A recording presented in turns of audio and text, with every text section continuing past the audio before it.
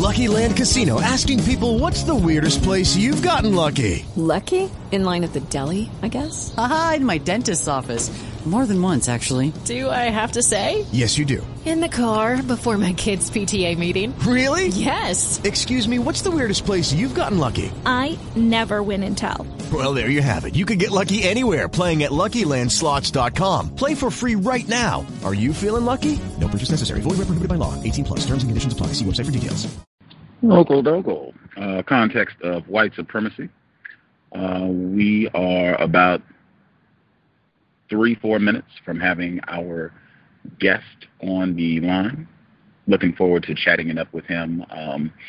Just an FYI, I had planned to be broadcasting today to discuss some of the current events, what has unfolded with Ray Rice, what has unfolded with the Atlanta Hawks. I saw just as we were going live that they got the actual audio of Danny Ferry, racist suspect, the phone call where he was talking about Luau Deng, who is a black male. He was born in South Sudan, and he was talking about him and said that I read a scouting report that said he's got a little African in him, and went on to further disparage him in a very racist manner, that apparently there's an audio recording of this that got released today as well.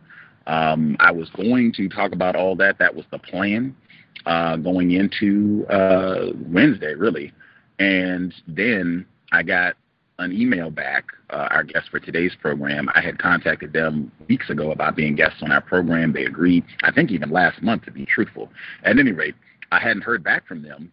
They emailed me yesterday evening, kind of late yesterday evening, and said that they could do tomorrow. I think September 11th was one of the original dates that I suggested, but again, I hadn't heard back from them. That was weeks ago. So I assumed, that it was not going to work, but they said they could do today.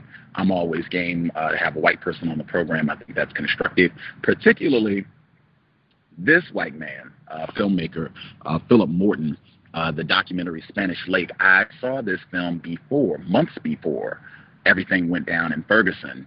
And I'm not sure, I'd have to go back and double check, but I might have even played the audio talking about this film in June, about 2 months before the shooting death of Michael Brown Jr. At any rate, I have obviously been keeping abreast of what's happening in Ferguson, so I felt definitely up to the challenge to have them on under short notice.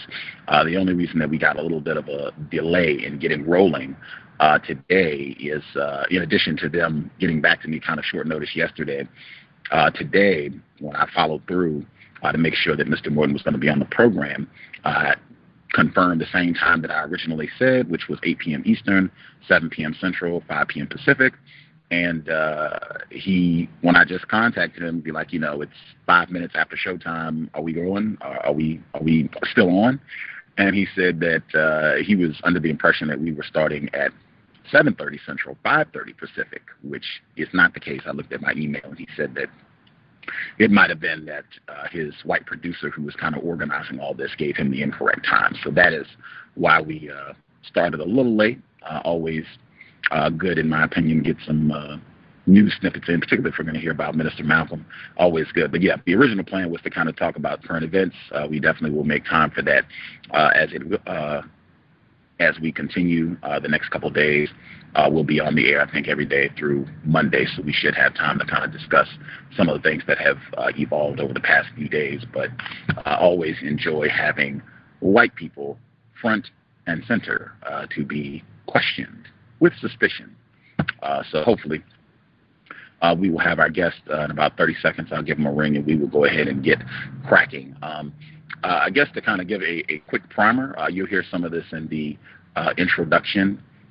Class, that's a big one. One of our guests before had talked about, and as have I, when white people, one of the ways, in my opinion, that they practice confusion is to not be clear and accurate when discussing racism, to try to say that there are other competing systems, that it's not just about race, there are other issues, class, they might go all over the place, patriarchy, sexism, heteronormativity, they'll end up all over the place, intersectionality. And that comes up big time in this, which is, it's stunning for many reasons, just because it's so obvious. So that's one of the things that I would keep in mind, and I would even encourage having questions ready to reveal truth, to shatter that lie and inaccuracy, in my opinion, that this is about class, that this is really about money, that it's not about race. I've just concluded that that is not true at all, and hopefully I'll have some questions and can make some points along the way to evidence that. But that's something that you should definitely be prepared for. And to just keep in mind, this film was released 2 months prior to everything happening in Ferguson. You can go back, you can look online, and you'll see reviews, interviews, lots of news reports about this film back in June, even before June a little bit, talking about this project. And then things really got interesting once all of this happened in August, and we'll talk about more of that as we get ready to roll. I will go ahead and ring our guest right now. Stay tuned, and we will get started. Context of white supremacy. Look around you. We're not going to let you go back to business as usual. It's not going to happen. The meeting lasted 3 hours and came a month to the day Michael Brown was killed by Ferguson police officer Darren Wilson. The mayor and 6 city council members, one of whom is black, listened as residents expressed outrage at city leaders.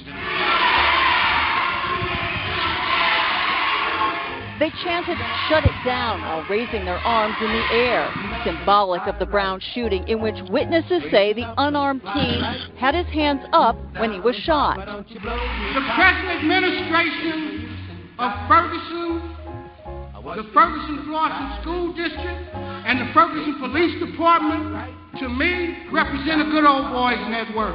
The council proposed creating a resident review board to oversee the police department. The community is tired. We're tired of being oppressed. We're tired of being lied to. The city council also wants to change the way its municipal court collects fines. Critics say it has long targeted poor and minority drivers. It takes a lot of effort and time and money from my household when I have to constantly come to court over something as frivolous as a blinker not being turned on. Residents expressed outrage that Officer Wilson has not been arrested for Brown's death. One of them was a man arrested during the protest that followed. I spent more time in jail than Darren Wilson. My last demand is that you do everything in your power to have this man arrested. Earlier in the day, an attorney for Michael Brown's family also called for Officer Wilson to face charges. That Darren Wilson should be arrested, he should be booked, he should be fingerprinted, and he should be photographed.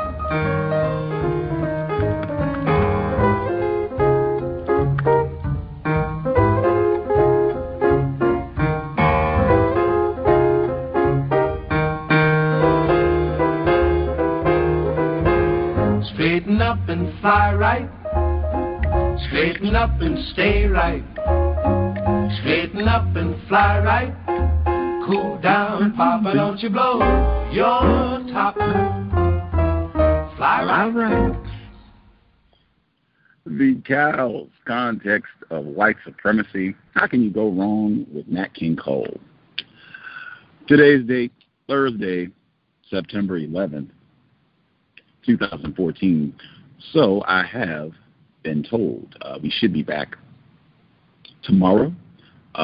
First installment, book study session, Mr. Richard Williams. I think a lot of folks caught Serena Williams winning the U.S. Open this past weekend. Her father, excellent book, all about racism, black and white, the way I see it. We will be starting tomorrow, same program time, 8 p.m. Eastern, 5 p.m. Pacific. We'll be here on Saturday, the compensatory call-in, kind of catch up news and what have you from the past 7 days.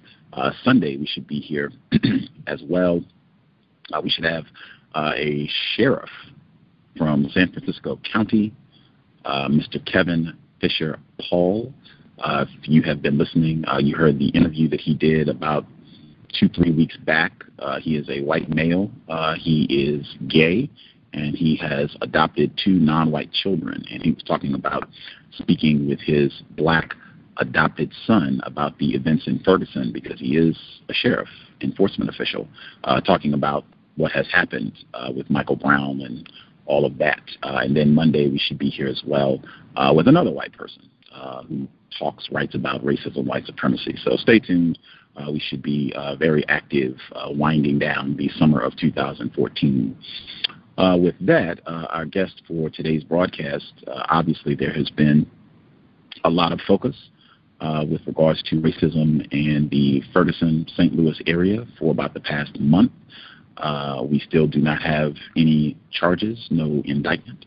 And they've already said it could be weeks and or months before a decision is reached on those issues. They did have the first city council meeting this past Tuesday, as you heard in the audio clip. Folks were intense in discussing some of the very same issues we will be talking about today's broadcast. I first heard about the film Spanish Lake, I think it was June of this year, and I thought it was interesting. I think a lot of folks talk about issues with regards to gentrification, what is called gentrification, redlining, and residential racism, white supremacy. That's something that we've talked about a lot on this program. If you remember, Dr. Thomas Shapiro, he's at Brandeis University. We talked about his book, The Hidden Cost of Being African American, where he devotes many chapters of that book to exactly what we're talking about on this broadcast today. He was with us. You can go back in the archives, November of 2009. I would definitely encourage folks to go back and revisit the archives and or read Isabel Wilkerson's The Warmth of Other Suns. She also has great information about exactly what we're going to be discussing today. Rampant problem that is not a new issue.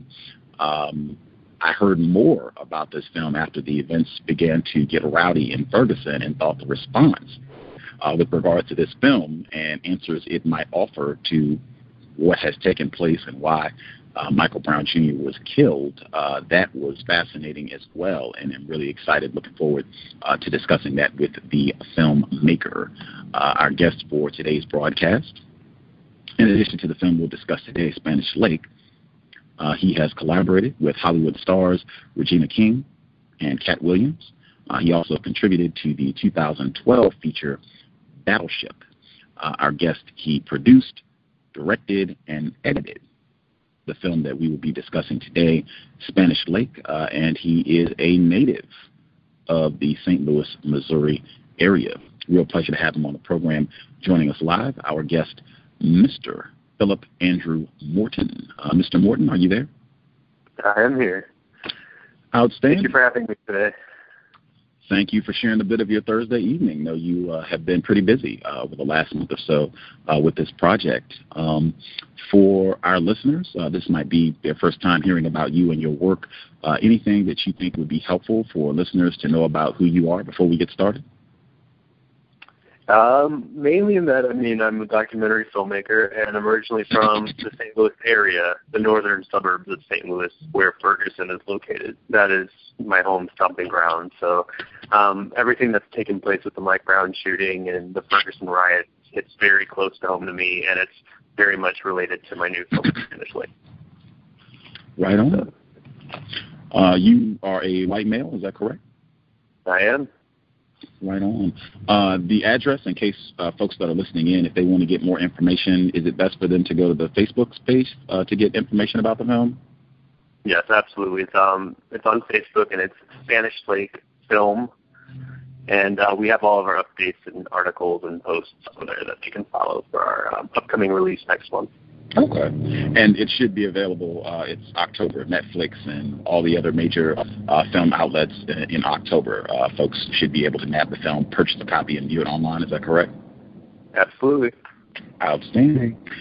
This program, before we get started, we always kind of begin with our definition. I think the term racism has been discussed quite a bit over the last month, and I think it's very important that people define their terms. It's been my experience everyone doesn't have the same definition for the term racism and just be clear about that so that people know what they mean when the term is used. I think that does a lot to decrease confusion, and just I hope the goal anytime these discussions take place is clarity.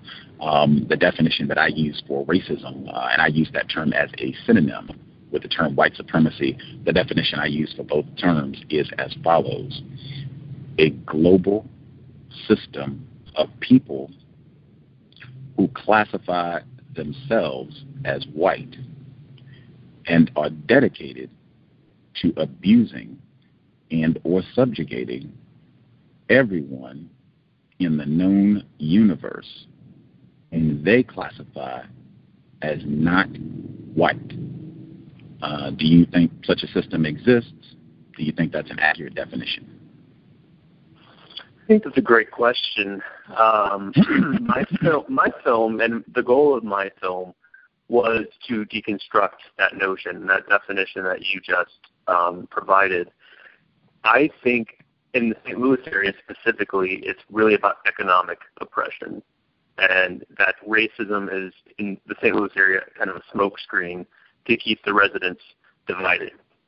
And I think the incidents, what's happening in Ferguson, and the fact that this has turned into more of a racial issue versus a human rights issue or even an economic oppression issue, is really kind of diverting the attention to where it needs to be. And I've seen a lot of backlash against Mike Brown in terms of defending Officer Wilson by the white residents, because the racism, what you just spoke of, has been kind of been fueling. It's turned more into a color issue, and what I think is the problem is the root of it's economic.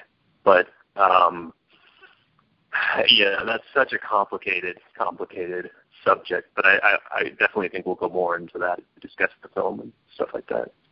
Absolutely. I do. One thing I tell folks to be alert about when there are questions asked in a conversation on racism, to make sure that the question is answered. I did not hear an answer to the question. If you think that definition that I gave for racism, white supremacy, if you think it's accurate, and if you think such a system exists, if you do not agree, that's fine too. I just want to make sure that I get a clear answer. I think racism and white supremacy are two different subjects. And racism, I believe, is just, it's more of a judgment, a willingness to want to be not unified with another race other than yourself. So I believe it's more of a cultural discrimination for whatever reason, whereas I think white supremacy is more of what you spoke of wanting to kind of oppress everybody that's non-white and keep them powerless. I think that there are racists that just want to be separate, that just want to do their own thing, and they might not like the other, but that's their main concern, whereas white supremacists want to rule everything and keep everything that's non-white powerless. So I think, in my opinion, they're two different things. Okay. Thank you. Appreciate that answer. Okay, so that is important for listeners, that we do not agree with regards to what I mean about the system of racism, white supremacy. We do not agree. He does not think those terms are the same, and that you said you think the dominant system that is happening is about economic oppression, not oppressing people who are not white. Okay. Make sure that I get that in for the record. I do not agree, and any time that white people make that argument, I feel it is not accurate. I feel like there's tons of evidence that reveal that is not accurate, and I feel that could be a deliberate act of racism to confuse people about why these things happen. But that's fine too, and I think that's something people can just kind of think about as we have this conversation about your film, and just kind of have in the background what's been happening in Ferguson over the last month. That's just something people can ponder on. I could be in error. You said you grew up kind of in the North St. Louis area suburbs. Can you kind of give us a time period? What date was this? And what was your childhood experience like in that area? Sure. I grew up in the north suburbs of St. Louis in an area called Spanish Lake. Spanish Lake is 8 miles away from Ferguson, just to give the listeners kind of a geographic reference point. Spanish Lake was 93% white when I was born, and by the time that I left in 1997, it was shifting radically. It was probably about 55% black when I left. So it was going through a major racial transition when I left. So I kind of saw the changeover. And it's now primarily black community. It's 77 to 80% black. And that whole area has gone through a radical shift in terms of race. And we call it white flight, but you could also call it social engineering. My experience living in that area was great. It was a primarily lower class white neighborhood. And it's kind of a country area. It borders the Mississippi and Missouri rivers, and very beautiful, very full of old history and beautiful architecture. And it was your typical Americana suburbs, post-1950, World War II, tract housing, that kind of an area. So my experience living in that area was great. There was some cultural diversity. There were pockets of neighborhoods that were African American, and there was no problem between the races in that period. I had a lot of African American friends, and I think having that experience, the idea of multiculturalism for me was native from, when I was born. I never experienced what it was like to live in an all-white neighborhood, so it was nice. That's fascinating. That's when I hear someone at any point say that there's no tension between the races. That is fascinating, particularly coming from a white person, referencing any time on the planet. But when you say that you had a lot of black friends, can you kind of give us a ballpark number? Well, one of my best friends in high school was black, and I'd say about 5 or 6. But I didn't have a lot of friends. I don't have 30 friends. So, when your primary, 15 friends in high school and not quite half are black, I think that's a decent amount. Okay. What was the demographics at your high school? Racial demographics at your high school again? Well, I went to a private high school. I went to a Catholic high school, and that is primarily a white religion. So I would say we had 400 graduating students, and out of that class, there was probably about 5 black students out of that. Wow. And they were all your friends? Oh, no. I wasn't necessarily friends with those black students. I had friends that were outside of my school system, that were in the public school system. Okay. Now, the demographics of the public school systems were quite different. That would have been more about 70-80% black students and about 30% white. Wow. Okay. That is fascinating. And this was, when was this, 80s, 90s, did you say? 90s. 90s, okay. Do you recall your parents or white family members, white adults that you were around at that time? Do you recall them ever talking about black people or making any comments that some people might say, oh, that's something a racist might say? Oh, yeah, of course. I mean, not my immediate family. My mom, her first husband was black, so she was very open-minded about race and taught me to be like that. I have an aunt who is also African-American, so to have a family member who is African-American is something that, if you're well-cultured and you have great experiences, I don't see any need to become a racist, or at least in my experience. I would say in terms of certain neighbors, yes, I did hear things. In my very first neighborhood, which was much lower class, when the black residents started to move into the neighborhood, they panicked, and they would use some derogatory phrases to refer to who was moving in. And I knew better than that. I knew they were coming from a place of ignorance or fear. And so, I was able to brush off the surrounding racism that I heard. But, that wasn't the case for everybody. There were some racist people for sure. Fascinating. Wow. I don't want to get sidetracked because I definitely want to kind of get to the impetus for what prompted you to make this film and what have you, but just that's something that's important. People talk about that on a regular basis in terms of what they call interracial relationships, and some people even suggesting that that's going to be the way that racism is defeated. You said that your mom, her first husband, was a black person. Did she have children from that first marriage? No. I'm her only child. Oh, okay. Did she keep in contact with her first husband? I believe so, sporadically, yeah. But, we also had black friends, in the family. And so it was, I just didn't see color that way. If anything, I noticed the absence of color in our neighborhood, and I wanted more black neighbors, and I wanted more black friends because, I knew that when you're a child, you're attracted to differences before you're made to be fearful of them. And I had nothing but positive experience, so there was no need for me to be fearful. Have you ever heard of your mom, there being a problem with her being married to a black person, like from other family members or other white people? Did they have concerns or a problem with that? Yes. She definitely faced some rejection from her family during that period, and as did my aunt. And my dad's brother married a black woman, and there was some rejection in that family too. So it was something familiar to me. I saw and heard of the rejection that happens when you date outside your race. Wow. That is fascinating. Wow. So did your mom remarry or? Yeah, she married my dad. That came after after that first marriage. So, and he was white. So, yeah. Fascinating. Okay, so 90s, you said that you had heard comments. You said not from your family, racist comments or people saying things where they were upset about increasing numbers of black people moving into the area, and they were not happy about this. You said that your mom and your white father, that they didn't have this view? No. Okay. When these comments were made, did you speak up or did your mom speak up to confront them for making these sort of statements?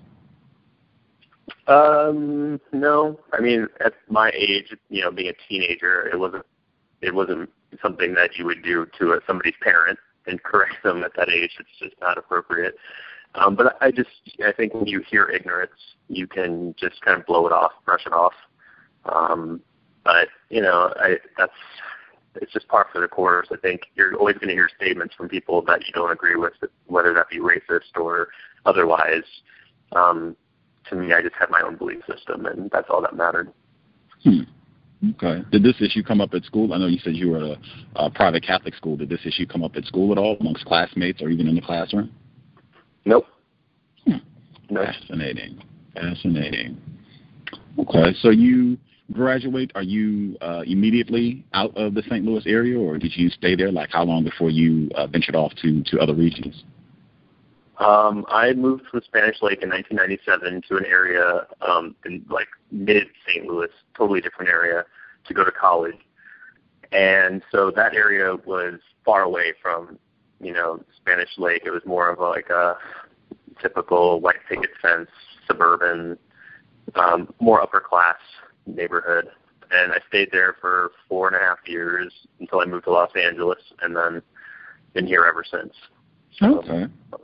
Yeah. So what prompted you? So I looked at some of your previous work, Battleship, and the stuff that you did with Cat Williams. That's not really nothing wrong with it, but that's not really serious documentary work on racism. What prompted this interest to do a documentary on Spanish Lake and racism? I actually had worked on a couple of documentaries during that time that were race-related. One was a film called Side by Side, and it was about this political group of women in Sierra Leone, Africa. And it was produced by Madeleine Albright, our former Secretary of State. And I worked on that project as an editor and a co-producer. And I flew to Washington, D.C. to work on that. And it was some of the most horrific footage I've ever seen, because I had to go through the raw footage of the civil wars that were happening in Sierra Leone and the mutilation that was happening to the citizens there. And it was just some of the worst things I'd ever seen. And then I flew back from Washington, D.C., stopped into St. Louis to surprise my mom for her birthday. On that trip, I went back to Spanish Lake to visit my old home. And when I went there, it was abandoned, run down. My school was abandoned. My church was abandoned. And it was easily one of the worst days of my life. So since I was already in that documentary frame of mind, I thought, well, this would probably be a good documentary, because I can't think of another film that deals with white flight and the aftermath and the emotions, and I wanted to know more. So I was working on that documentary, and then I also worked on Regina King. She had a documentary called The Story of a Village that also dealt with Africa and her relationship with Africa. So I was learning a lot with that. And then Cat Williams, I worked on a documentary with him. So I was working on several documentaries at that time, and they were race-related. So it was kind of newer, but it was familiar territory for me, and this was now a personal project for me. So it seemed like a logical next step. What type of budget were you working with to do this film? Well, this one's independently funded, and I put up the money for the first several shoots, and still has pretty much bankrupted me. I'm broke. Budget, gosh, we're under $100,000, and that's like minuscule for any kind of film, especially even a documentary. Our crew has been extremely small. I've done several positions, probably about 10 positions. So we've just kind of, nobody wanted to fund it because nobody cared. There was some little town in the middle of nowhere about a subject that nobody wanted to cover. And even now, we had a theater chain just ban us. So we haven't had a lot of support from the media or, any kind of companies. When, not to get too far ahead of the story here, with everything that has unfolded in the last few months, do you anticipate that will help with sales when this is released Netflix and other outlets where people can actually purchase the film? I think so. I think that there's a very direct link between my story of the film and the social engineering involved and what has happened in Ferguson. So yeah, just by that subject relation, I think it will help the exposure of the film and get more people interested in what they might not have been interested in before. But I think the film would have been relevant even before Ferguson happened. I think that the subject of white flight, social engineering, and gentrification, all those subjects are very relevant in America today, and there aren't that many films that deal with it. So I feel like the film is important, both pre and post-Ferguson. Fascinating. Context of white supremacy. Again, our guest, Mr. Phillip Andrew Morton. You used the term social engineering. What exactly does that mean, and how did that manifest in Spanish Lake? Social engineering, in my definition, is the practice of moving or steering residents into particular areas for the city planning at large. So there's this term gentrification that people hear a lot. It's when an area that has been economically declined for years kind of perks back up and becomes a new hotspot for people to live. When that happens, the government decides to kind of invest their money into certain neighborhoods and clean it up and fix it up. But then often those people that used to live in those neighborhoods get flushed to a different area because they're not allowed to live there anymore. They can't afford to live there anymore. So then they are moved to a new area, which will usually decline economically. And it's the process of the government officials deciding where people go for what reason. Spanish Lake is an example of that. It's an area that was primarily middle to lower white class people, and now is primarily middle to lower class black. So there's been a racial resegregation that has happened in Spanish Lake. And my film details how that happened and why, and how the government officials moved people from one area to another. Several important things that you said there. I hope we get details, and I would encourage folks to dial in if you have questions. I know we have St. Louis residents who are listeners to the program. The first thing you said that when what is called gentrification, when this happens, the displaced black people or displaced non-white people, they are flushed to a different area because they can't afford to be there anymore. Property taxes go up, and just general cost of living tends to increase when you have an influx of white people. That term flushed, generally I hear it associated with a toilet and the removal of feces. I'm not saying that you did that purposely. I'm just saying that I think that's the way that we tend to talk about black people non-white people, and particularly even when people are talking about this issue of what is called gentrification, it is removal of waste. These people are not taking care of the property. They're a problem. They need to be gotten rid of. That's just something I tend to pay attention to words people use when they're talking about racism. I thought that was important.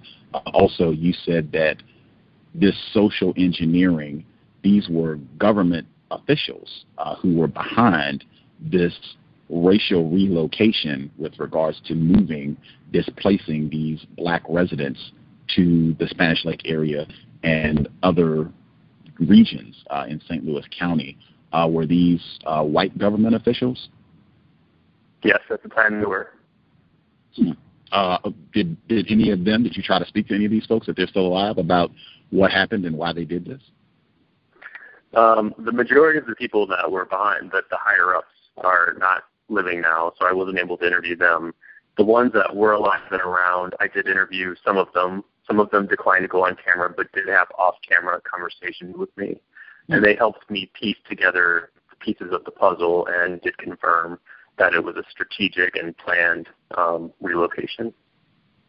I think the term you used earlier was resegregation. I think if it's a strategic and planned resegregation, if that's what's happening, to me, that's what I mean about poking holes, that we're not being really truthful, in my opinion, when we try to say that this is a class issue that's really at the root of it, because if that were the case, it would have been a strategic and planned economic redistribution. That's not what you said, and that's not what the evidence suggests. The evidence alarmingly, overwhelmingly, in my view, seems to suggest that we are dumping black people to a certain area. What are some of the, since you don't have to give the names up, what are some of the kind of off-camera comments that they said to you to kind of confirm this strategic dumping of black folks? Well, you're dealing with also, class. So you're dealing with Section 8 housing.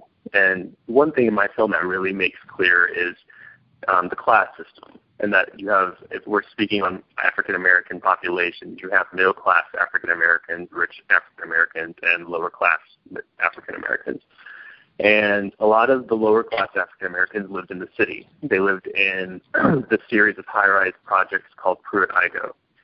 And they wanted to clean up the city, gentrify the city. And Pruitt-Igoe was a disaster on a lot of levels, and they wanted to relocate those residents. So a lot of apartment complexes were built in Spanish Lake over a short period of time. Some of them were built in Ferguson. Some of them were built in other municipalities.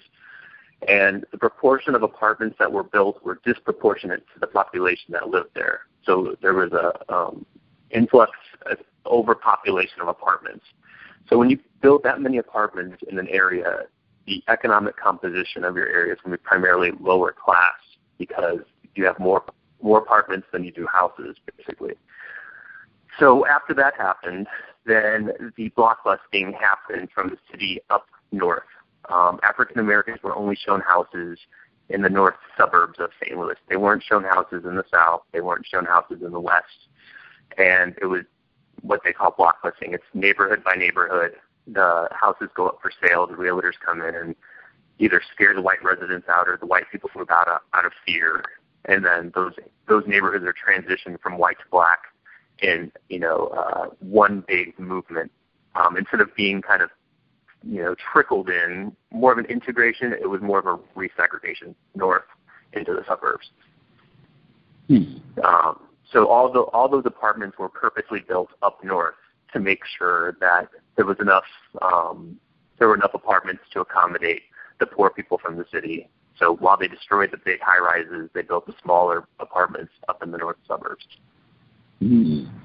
Fascinating. At least for me, I think it is extremely important because people frequently try to suggest that, and I think you've even said the term several times already, that racism is the product of ignorance. And I totally disagree. I think that is one of the worst mythologies, fabrications that perpetuates and helps continue the practice of racism, is suggesting that white people are doing this out of ignorance. Those terms are purposeful, deliberate, strategic. To me, all of that, it belies that the people who are doing this are very informed about what they're doing, and I suspect that's why a lot of them did not, the ones that are still alive anyway, did not want to speak to you on camera about what they did, what they deliberately, willfully participated in. One of the points I did want to make, though, I had a sound clip as well. You did an interview on Bring Your Own documentary. Andy Timoner, she's a white female, I think, hosted the program. I wanted to play a segment, and it's even got a little snippet from the film that's touching on these issues. But I just wanted to take a quick moment to read. This is, actually, I can give a twofer. Nat King Cole. You can never go wrong with Nat King Cole. In saying that this is a class issue, I've said for years, under the system of white supremacy, white people constitute a class to themselves. Even poor white people do not view themselves being in the same group class as poor black people or black people, period. And there, again, is overwhelming evidence to support this. And I think the other way that this is also evidenced, when you have black people who do have a lot of money. I heard the interview that you did on St. Louis Public Radio where people were talking about there are black people who do have a lot of money and have nice houses and all of that. That's certainly true. White people have also shown an aversion to being around them on a mass scale, even when it's not, well, we don't want these poor black people coming in here in Section 8 housing and they don't take care of their property. Even when that's not the case, someone like Nat King Cole, he experienced this same sort of revulsion and racism when he moved out to Los Angeles. It's in the documentary film, Nat King Cole, Afraid of the Dark, where he moved to California. And even his daughter, Natalie King Cole, has talked about this, where white people poisoned their dog, burned down their rose bushes, burned nigger into their yard. And there are tons of black people who can attest to this very same thing, who are not poor. They're not on public assistance. They have a lot of money. That's why I said check Isabel Wilkerson's book as well. And I'll just quick snippet from her book where she's talking about Dr. Robert Pershing Foster. Doctor has a lot of money, can afford to be in any of these neighborhoods. He's a black male, though, where she writes 2 court rulings, Shelley v. and Barrows v. had struck down restrictive covenants by the time he arrived, Dr. Pershing, but whites were still resisting black incursions into the strongholds of Glendale, Canoga Park, Hawthorne, Southgate, and through most of the San Fernando Valley. There was a bombing near Culver City and cross-burning in Leimert Park. This is California, not Mississippi. Some neighborhood groups went so far as to buy up properties themselves, even at a financial loss, to prevent blacks from moving in. And I think that last line for me is so important, because when people talk about class, you would assume that people are always just doing things in the interest of money and making the most money possible. This also strikes that down, because these are white people who are taking a financial loss to keep black people out of their neighborhood. Does what I'm saying, does this make any sense, or am I just talking gibberish? I'm familiar with a lot of the stuff you just mentioned, being a Los Angeles resident, and I know all those areas you mentioned. I think there's a lot of points that you've made that are absolutely correct, and that race does determine a lot of people's decisions on where they live.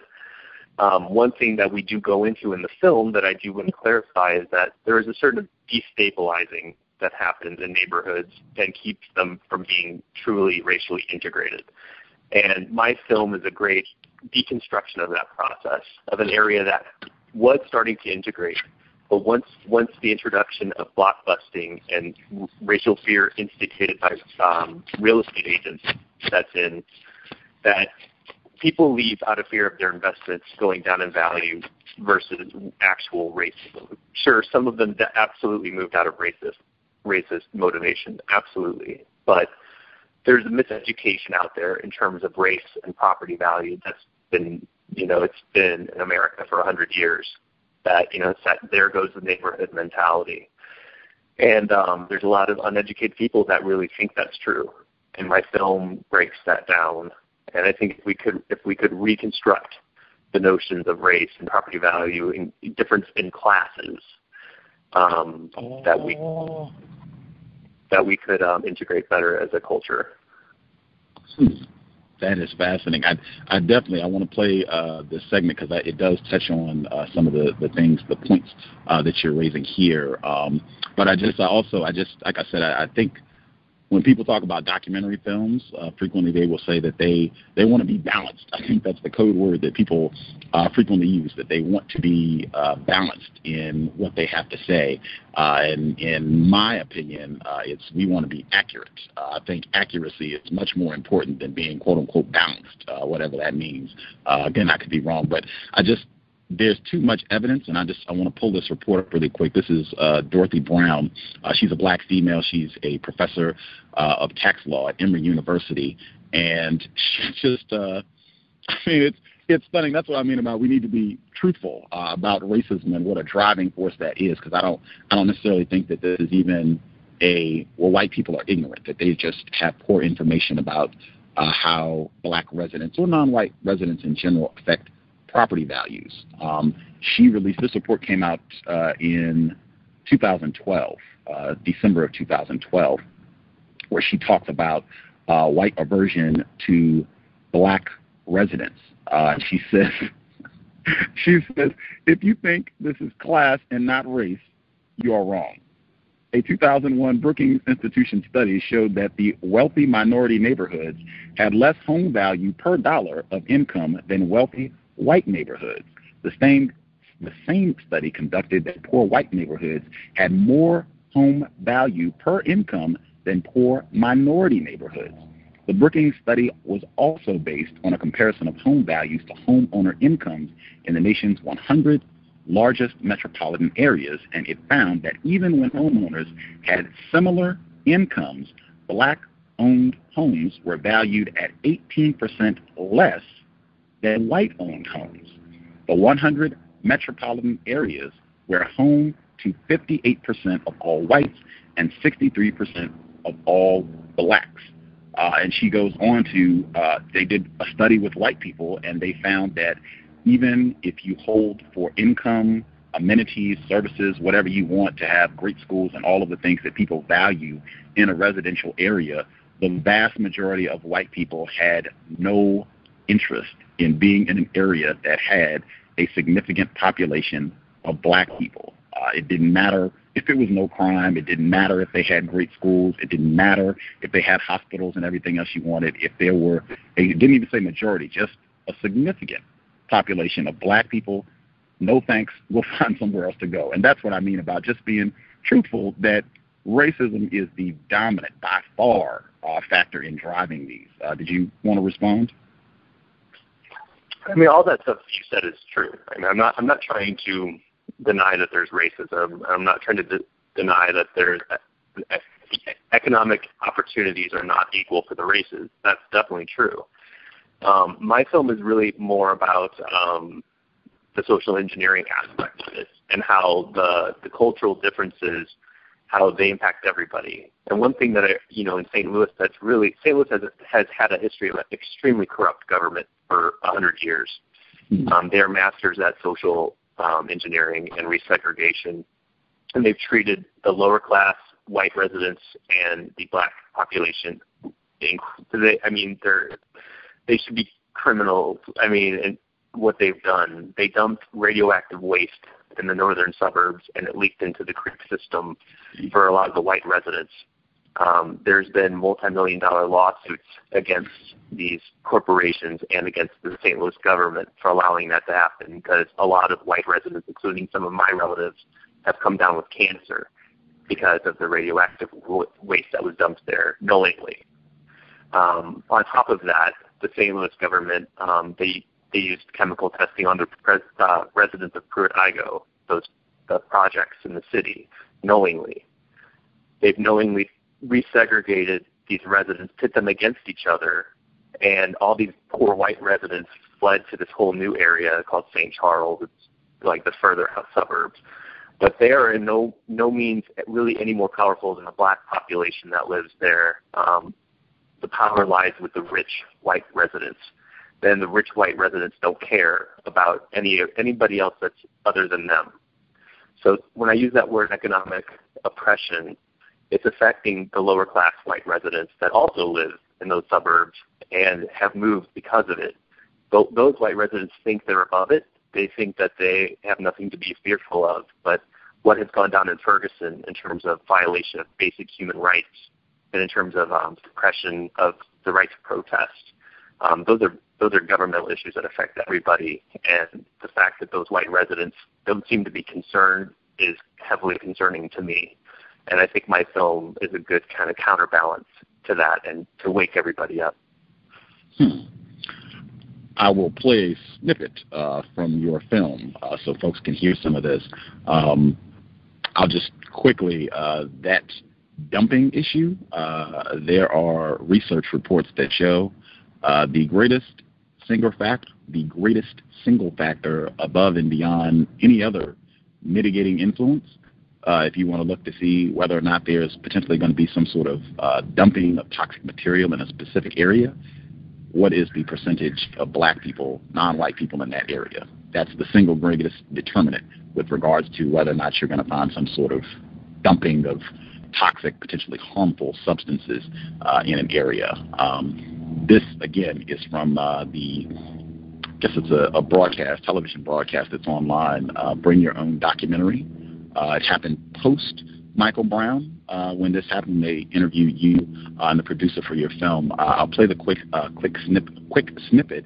You will hear the contention that this is not a race issue, that this is a class issue. Again, I don't think that's accurate. I think that's incorrect. And I say again, anytime that white people are making that argument, in my view, that could be a deliberate act of racism, white supremacy. But we'll play the clip and then get the response from Mr. Morton. Context of white supremacy.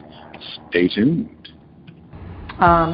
Let's take a look at how this is a really powerful part of your film when we get to the year 2000, to see that, again, it's not a difference in color that's at the root of this. It's not a difference of color that's at the root of Ferguson happening. There is obviously some racial issues, but it's not that. It's that there's a lack of organization around government support, and it's a real problem. And as I think you point out in the film, a lot of these people didn't want to leave their homes.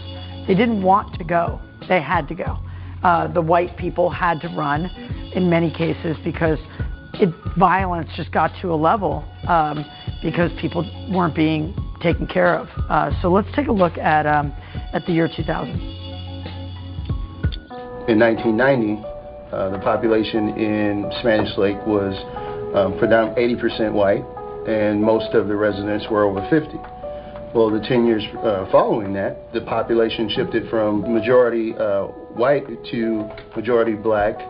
Most of the households, along with that shift, were majority single-parent household, with a huge percentage of those being under the poverty line. So the number of children in Spanish Lake living in poverty increased 200% in 10 years. There was not a response to that change by St. Louis County. Sidewalks were not built. There were not enough schools. There were zero, nada, not one social service agency working in Spanish Lake. Now that is for 23,000 residents, for a population that has changed, so 1/3 of it is below the age of 18, where you've got a population of about 11%, I think it's 11, in poverty, not one. So what happened as, this is sort of as the government decided to shift the population of people from Pruitt-Ico. Part of it was that it was unincorporated, right? Spanish Lake stayed unincorporated because they wanted to have less government involvement. And the irony is they ended up with becoming the dumping ground for the government because they had no protection from that. But as a homeowner myself, I think, as I'm watching your film, I think, what an incredible, sort of conundrum, right? Like for the community, because on the one hand, there are people that benefited from this. Who were those people? Because the homeowners actually even sold their houses for more as they left, right? For the most part. Some did. Some didn't. There was like a financial incentive given to them to kind of get out. Tell me about that. Some did. The early people that left did have an incentive to leave. Some real estate agents would tell them, hey, if you leave now, you'll get everything for your house.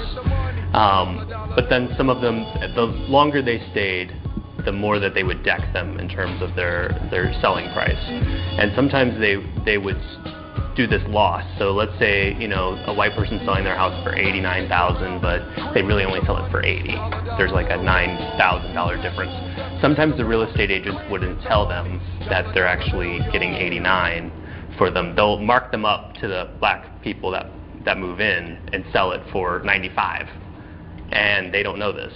So there's a markup that happens to these houses after the white people leave. And then a lot of the mortgages that the black people get to buy the houses are usually at high rates. And we saw a lot of the mortgage crisis come about because of this. And Spanish Lake was hit extremely hard by the mortgage crisis because so many African Americans were given these high rate loans that ended up just bottoming out. Sinking them, yeah. Subprime mortgage crisis. Quite a few reports have talked about the disproportionate impact that had on black people, non-white people in total. No surprise there either. Unless do you have a comment you wanted to get in about that clip, or? I think it's pretty self-explanatory. I would agree. I also think it's important, you pointed out, that a part of this flushing of black people was done deliberately to minimize political power of black people in St. Louis County. Can you touch on that?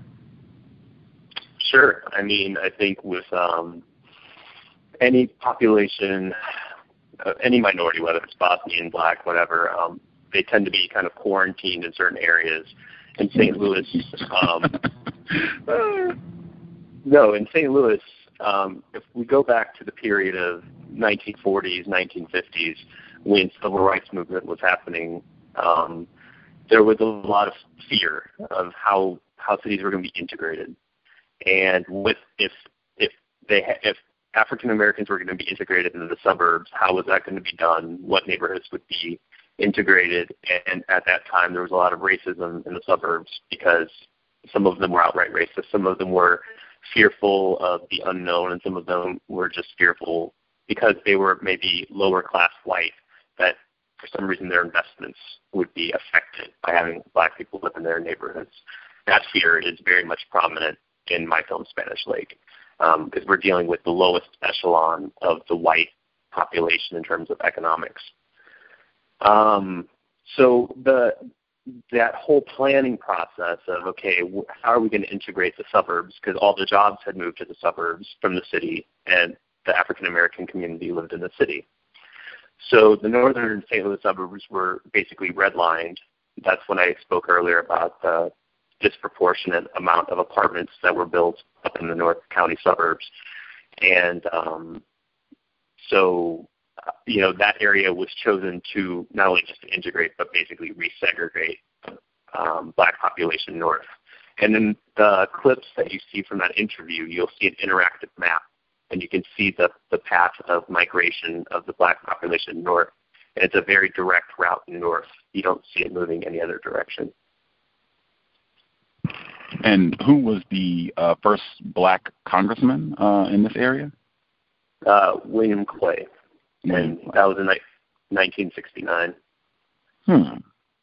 And this effort to curtail, reduce the potential political power of black people, where they I guess this would be like 80s, 90s in St. Louis County, were black people organizing, because we've heard a lot of that in Ferguson over the last month, that they do not have what they call a diverse police department. They don't have, I think they've only got 3 black police officers in Ferguson. They don't have, I think, almost exclusively white local government. And some of the folks have responded that a part of this is because some of the black people, because they've got all of these stops and tickets and warrants and what have you, that many of the black people are not eligible to vote. Were there a lot of black people organizing and voting at this time period? What was the fear that black people were going to do something politically? What was that based on? In the 1940s, St. Louis City had its first black alderman. That was very revolutionary at the time, and it was also seen as kind of a political threat. In the 1930s and 1940s, during the Industrial Revolution, when there was a lot of black migration north because a lot of the farming equipment had changed and jobs weren't needed, a lot of black families moved north to find work. St. Louis was north from the south, and it was one of the first cities that received a large migration of black people into the cities. So the fact that they were being successful in the labor unions and getting work and also rising up the political ladder in St. Louis was definitely seen as a threat by the white governmental officials at the time. Part of the reason they moved them into that Pruitt-Igoe complex was to break up their community, which was called Mill Creek Valley. It was this, I don't want to go too far into the history because I know your time is limited, but by moving people, especially by breaking up communities, you are breaking up power. And the northern suburbs of St. Louis, before the black people moved in, were primarily lower-class white people, middle to lower-class white people. And a lot of those people weren't very educated. They weren't very politically active. And a lot of those areas were unincorporated. And unincorporated means, there's not a formed municipality that rules their land. They're ruled by St. Louis County officials, which are the rich white people. And they're the people that run the police force, like in Ferguson, exclusively white, exclusively rich. They don't answer to anybody. So those northern suburbs were already kind of powerless to begin with, and they weren't receiving many resources in terms of tax dollars, and they weren't participatory in their government. So when the area was resegregated to more of a black population, those same characteristics carried over. So you have unincorporated areas that wield very little political power. Those tax dollars from those areas aren't being used in their areas. They're being used to serve the rich white neighborhoods, and just in general, the fact that you have so many people that are underrepresented makes them weak politically. Another aspect of this deliberate effort to keep black people disenfranchised and with minimal power you talked about was in the Pruitt-Igoe housing development, that they, at that time, did not permit black fathers to be present in the home even if they had a job. Can you touch on that? Yeah. There's a great documentary called The Pruitt-Igoe Myth, and it kind of works as the prequel to my film, and I encourage all the listeners out there to watch it. It's a great documentary, and it explains a lot of the problems that we have today, especially in St. Louis.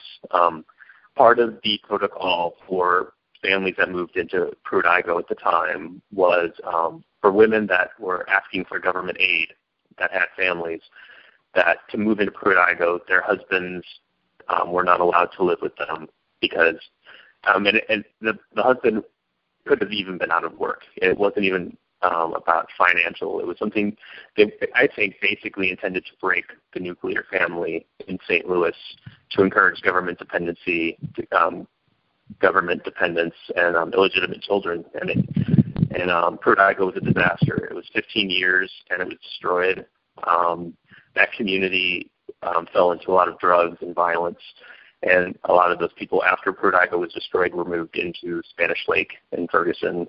And a lot of the problems that plagued Pruitt-Igoe are plaguing north suburbs now, including where Mike Brown lived.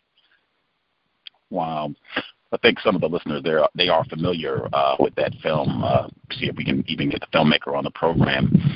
Some of the commentary that I've seen about your work, some of the folks have said that it would have been better if you had maybe some urban planners in the film to kind of give some expert testimony on some of these issues. Was that something that you discussed, or was that a factor that you thought about including?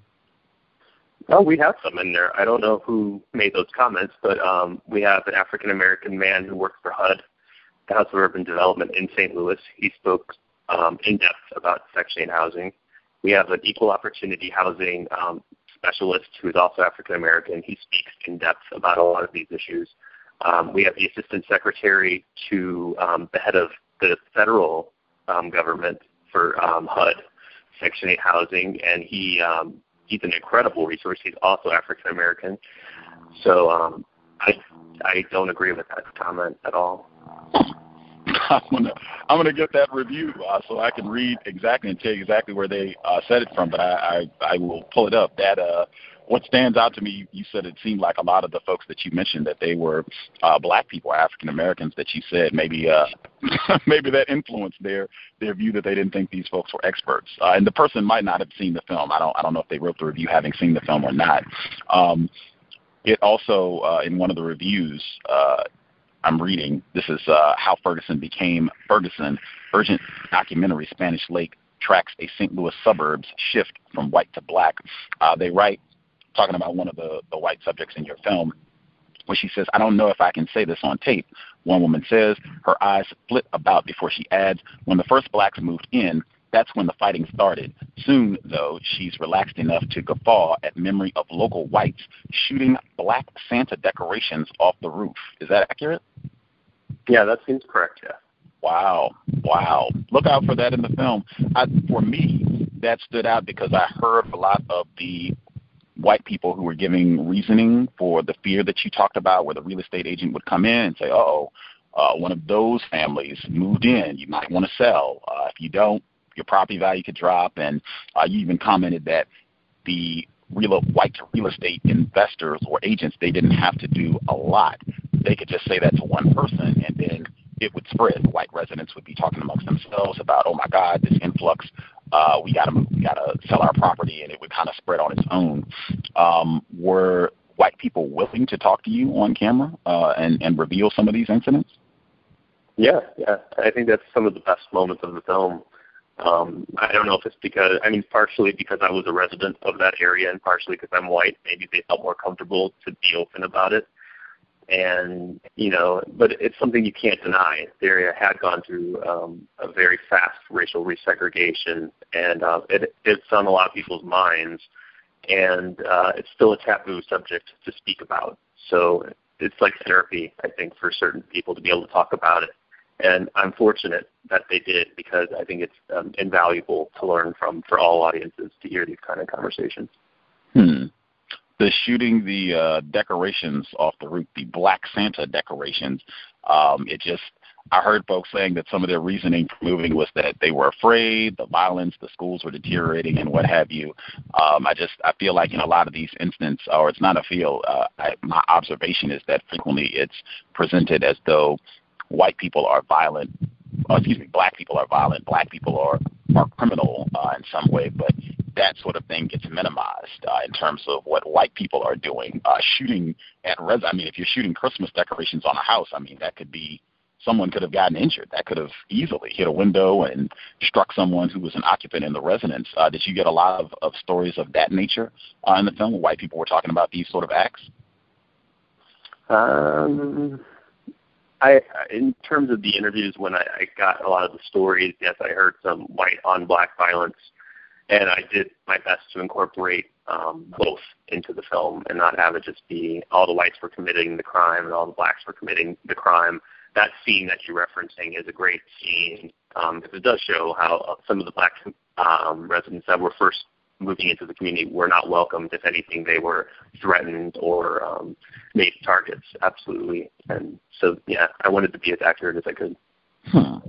I read a criticism that said they felt like you didn't have enough black participants in the film. Do you think that's accurate? One response I have to that is that my film is about the area of Spanish Lake. It's the history of the town from its inception to today. And my film follows it all the way from 1805 to 2011. And Spanish Lake was primarily a white neighborhood, white area, until the mid-90s.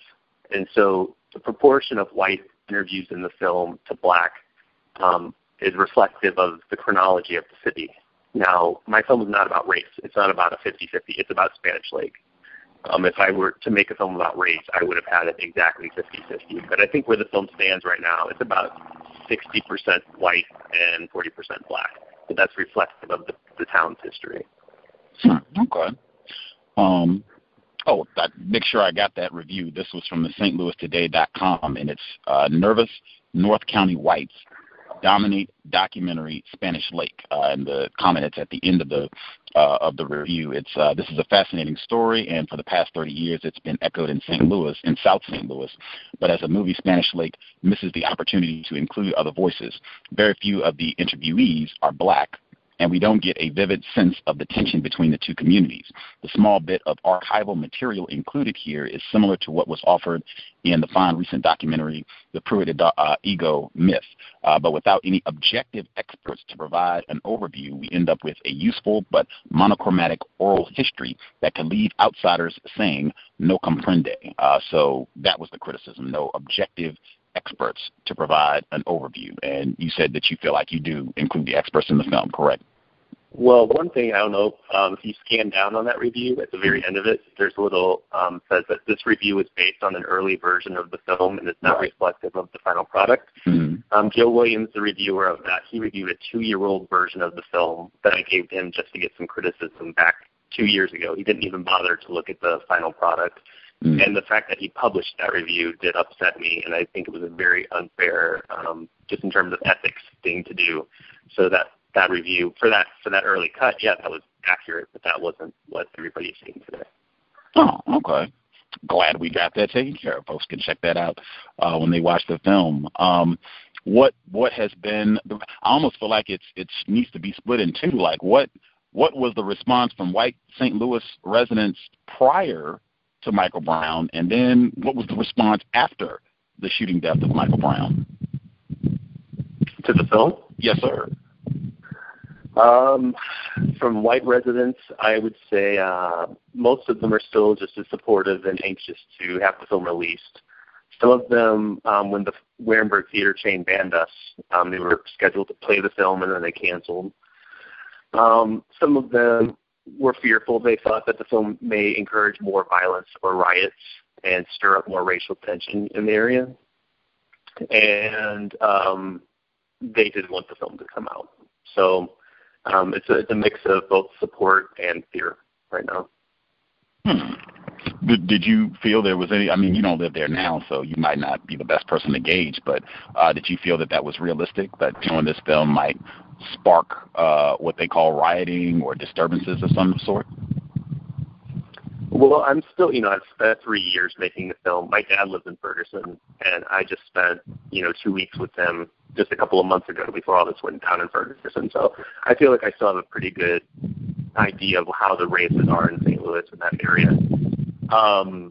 I would say no, I don't think it would have sparked riots, but I think it may have sparked more political activism, especially on part of the people that lived in the north suburbs and African American community, that they can see the systemic issues at hand that created a lot of this situation and can see that it's more rooted in a governmental system, and that the people that moved away, some of them were manipulated, and that not to see it so much from a rejection point of view, but to see how people can move out of fear, ignorance, or be manipulated, and having a message of coming together in spite of some differences, to see that the economic oppression that affects both races, and that really the people that are most powerful are only interested in themselves and their own agenda. Because a lot of the white people that moved from Spanish Lake are upset about it. They didn't want to move, and I don't think it's a clear cut. I don't think you can really clear cut all these people that moved away as being complete racists. Some were, some weren't. And it's really up to the audience to watch the film and see when the big changes happened, what all aspects were at play, and how does the system work? How much of it is dependent on racism, and so how much of it isn't? And so that's what I want. I want all the audiences to walk away to see it from a systemic view versus just a strictly racial view. My view, the system is racism, white supremacy, but obviously we do not agree there. The AMC, they banned the film, and then Warenberg, which I guess is a local outlet, did they give you the same reasoning, that they thought it would provoke some sort of criminal activity? They were, AMC was a lot more vague. They said they had films that were stronger contenders in terms of audience interest. That's what they said to us, which I find very funny, because we have so many people in the St. Louis area that are anxious to see the film. It's been in the newspapers. So I find it curious and not even addressing the issue at hand. Fascinating. I told one of our listeners, Lashes, she said that it reminded her of The Spook Who Sat by the Door, which was banned during its original release based on Sam Greenlee, who passed away earlier this year, his book by the same name. I said it reminded me of Spike Lee's Do the Right Thing, which is celebrating its 25-year anniversary this year, that a lot of white people expressed the exact same concern about his film, that black people would riot and run amok once they watched the film, and he just thought that was absurd because I myself cannot think of a single film in my lifetime where upon people seeing it, they went out and rioted. I'm not aware of that phenomenon. Are you aware of a film where people went and watched it and they went and rioted? Yeah, actually there was a film in 1979 called The Warriors, and it's a film that deals with gangs in New York. And there was a series of gang violence that happened after the screenings of that film, and the studio actually pulled the film from theaters because of rioting. Wow, that is fascinating. I have learned something, The Warriors. I'll have to do some research on that. I had to get, since you said that your mom, her first husband, was a black male, that seemed to be another undercurrent in the film, a part of this quote-unquote fear that white people had, that black people were going to move in and marry their daughters. Was that something that cropped up a lot from what you were hearing from white people or black people? Yeah, I mean, I definitely think that's the fear, like you said, on both sides. But I think that points to more like a psychosexual insecurity with white males that may have repressed attraction to black females or whatever. I mean, obviously that's their issue. If they're fearful, if their daughters would be interested in dating a black man or any of that stuff, those fears and those prejudices come from some kind of strange sexual insecurity, and they're projected onto these kids. And then often the kids don't know any better, and the kids are, confused or made to repress their own true feelings. And those are much more complicated issues, but they're definitely at play. And I think more so even in the rich white neighborhood than the middle class white neighborhoods, because I saw a lot more interracial dating in my neighborhoods than you would in the rich neighborhoods. That's fascinating. What evidence, if someone called you on the carpet to say, explain how you come to this conclusion about this psychosexual tension that exists, where white men might be repressing their own attraction to black females or non-white females? What evidence would you present? I think if you look at a lot of pornography, there's a lot of interracial pornography that's very popular in America. I think that would be one example. But I just think that extreme fear, then it's not about their white sons dating black girls. It's about their white daughters being with black men. And there's some kind of fear, I think.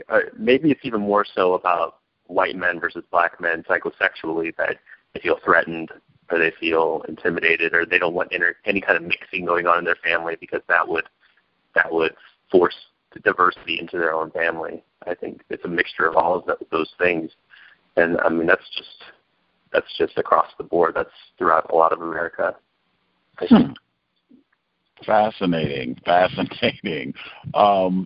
I read, or actually I did not read, it was in that same interview, the Bring Your Own documentary with Andy Timoner, that she asked kind of towards the end of these segments if you had any thoughts of kind of going back and doing an amendment to the film, given what's transpired in Ferguson the past month, and you said no. Is that correct? Yeah, I did.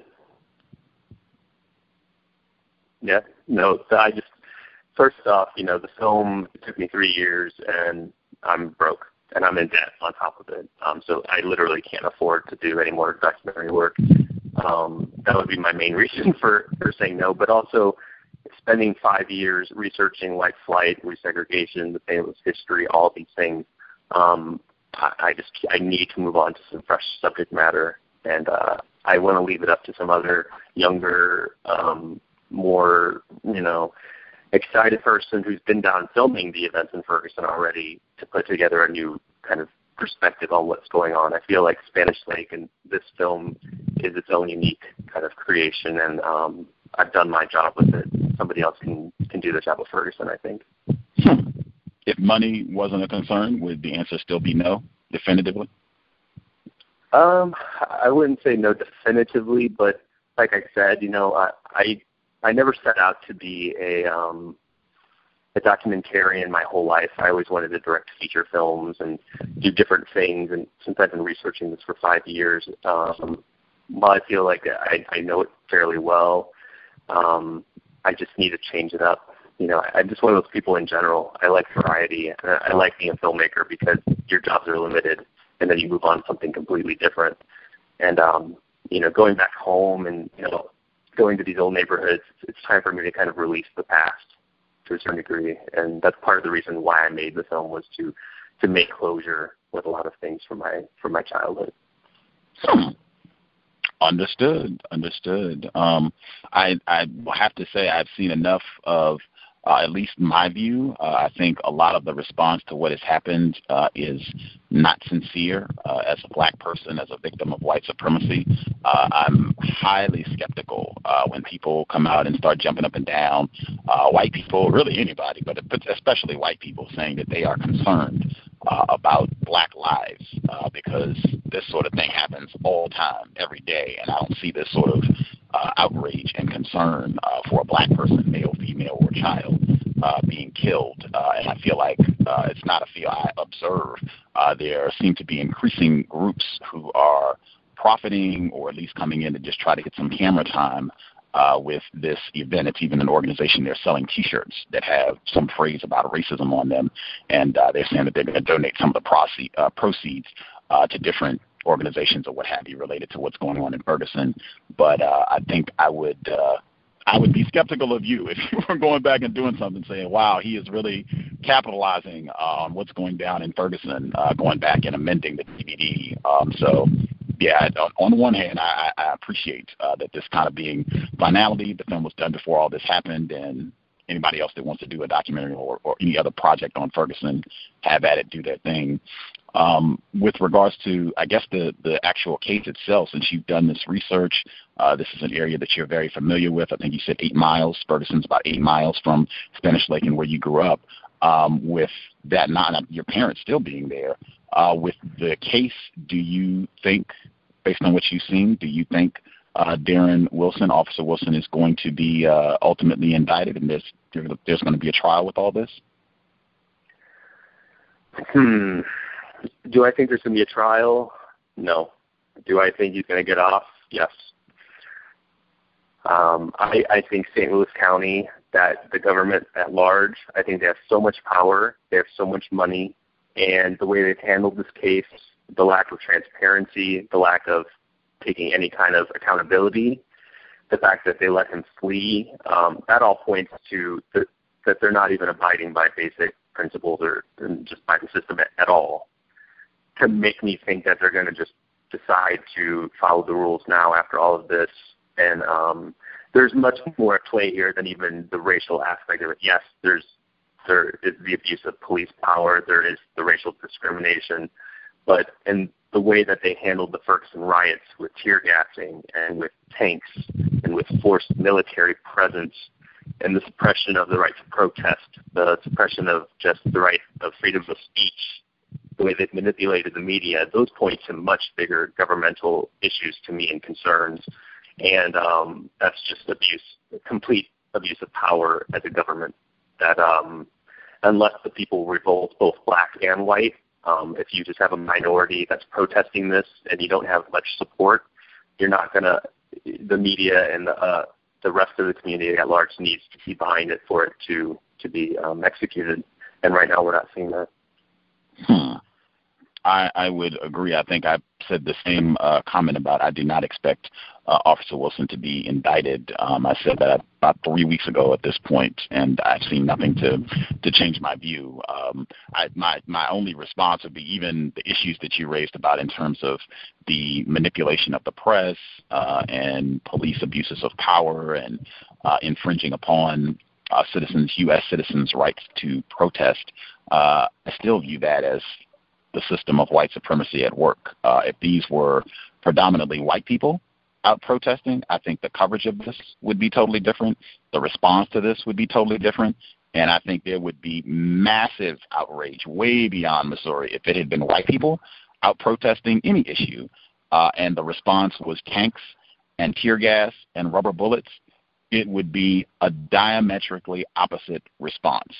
It would not be tolerated at all, and so people would be looking for new jobs in the Ferguson Police Department, St. Louis County Police Department, and anyone else who was responsible for white citizens being treated in that manner. But since it's mostly black people, that's standard operating procedure. And I mean, there's a long history of that being the response when it's black people who are protesting some sort of abuse, frequently police misconduct. That is the exact scenario. We just had a white professor at a program about 2 weeks ago who was talking about how all of this happened almost 50 years to the day. The exact same thing played out in New York, where an unarmed black teenager was shot and killed, and they had the exact same response. State of emergency, lots of armed white people out brutalizing protesters in the streets, beatings, arrestings, exact same response. And this happens on a pretty frequent basis. But, that's my view on all this. Are you, as a white person, what is your take? Because you touched on it kind of briefly earlier. What is your analysis of Officer Wilson? Not just has he not been arrested and wasn't even identified for about a week after the shooting, now he has received close to $500,000 in economic support from white people. How do you interpret that? I think that by funding that coalition or whatever for him, I think there's a lot of racial bias behind it, and it's a way to vote with your money. And the way that the media has framed everything has fueled that racism. And I think this has become more of an issue of race than it is about the issue at hand and the miscarrying of justice and the manipulation of the media. People that fund it are funding it probably for the wrong reasons and not even knowingly. And that's what worries me about this whole thing. One thing that I'd like to point out that has bothered me the most about this whole situation is there were a lot of live feed footages of the Ferguson riots were happening for several days. You could, click onto YouTube or Alex Jones or whatever and watch the events unfold in real time. And a lot of the journalists were down on the ground filming everything. And some of those live feeds, they have these comments that viewers can put onto the screen, just what they're, feeling or whatever. And some of these people were writing, I'm bored, not enough tear gas, someone should shoot already, all these things that I couldn't believe. I couldn't believe that people could be so insensitive and so desensitized to violence and to the fact that it's American government suppressing their own people, regardless of color or economic status, that we could be so not only desensitized, but so, just have a complete lack of empathy. That points to a much, much bigger problem. That if we can not only allow and be insensitive to this abuse of power, but also use it for entertainment, that points to some much bigger problems in terms of how the American populace is psychologically. And that to me is kind of what is the problem. Like you pointed out, had these protesters been white, had this been more of a white issue, it would have been handled very differently by the media. But I think it comes in stages, and I think government manipulation comes in stages.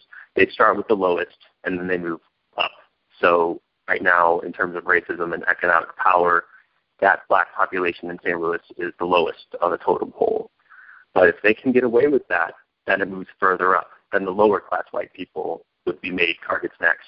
And if that's acceptable and tolerated by, the citizens at large, then nobody is safe.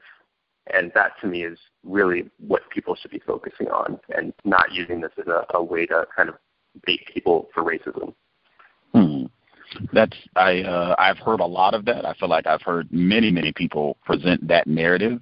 There was a clip where it was a succession of people saying that this is not a race issue, this is a justice issue. This is not a race issue, this is a human rights issue. And I totally disagree. And I will say it again, when a white person does that, in my view, that is a deliberate act of racism because they are just not being truthful about things. As I've said, even I think there was some agreement, unless I misheard, that if it was a white person, this would have been totally different. I would even say if this is a class issue, there are enough black police officers, maybe not in Ferguson, but there are enough black enforcement officers across this country.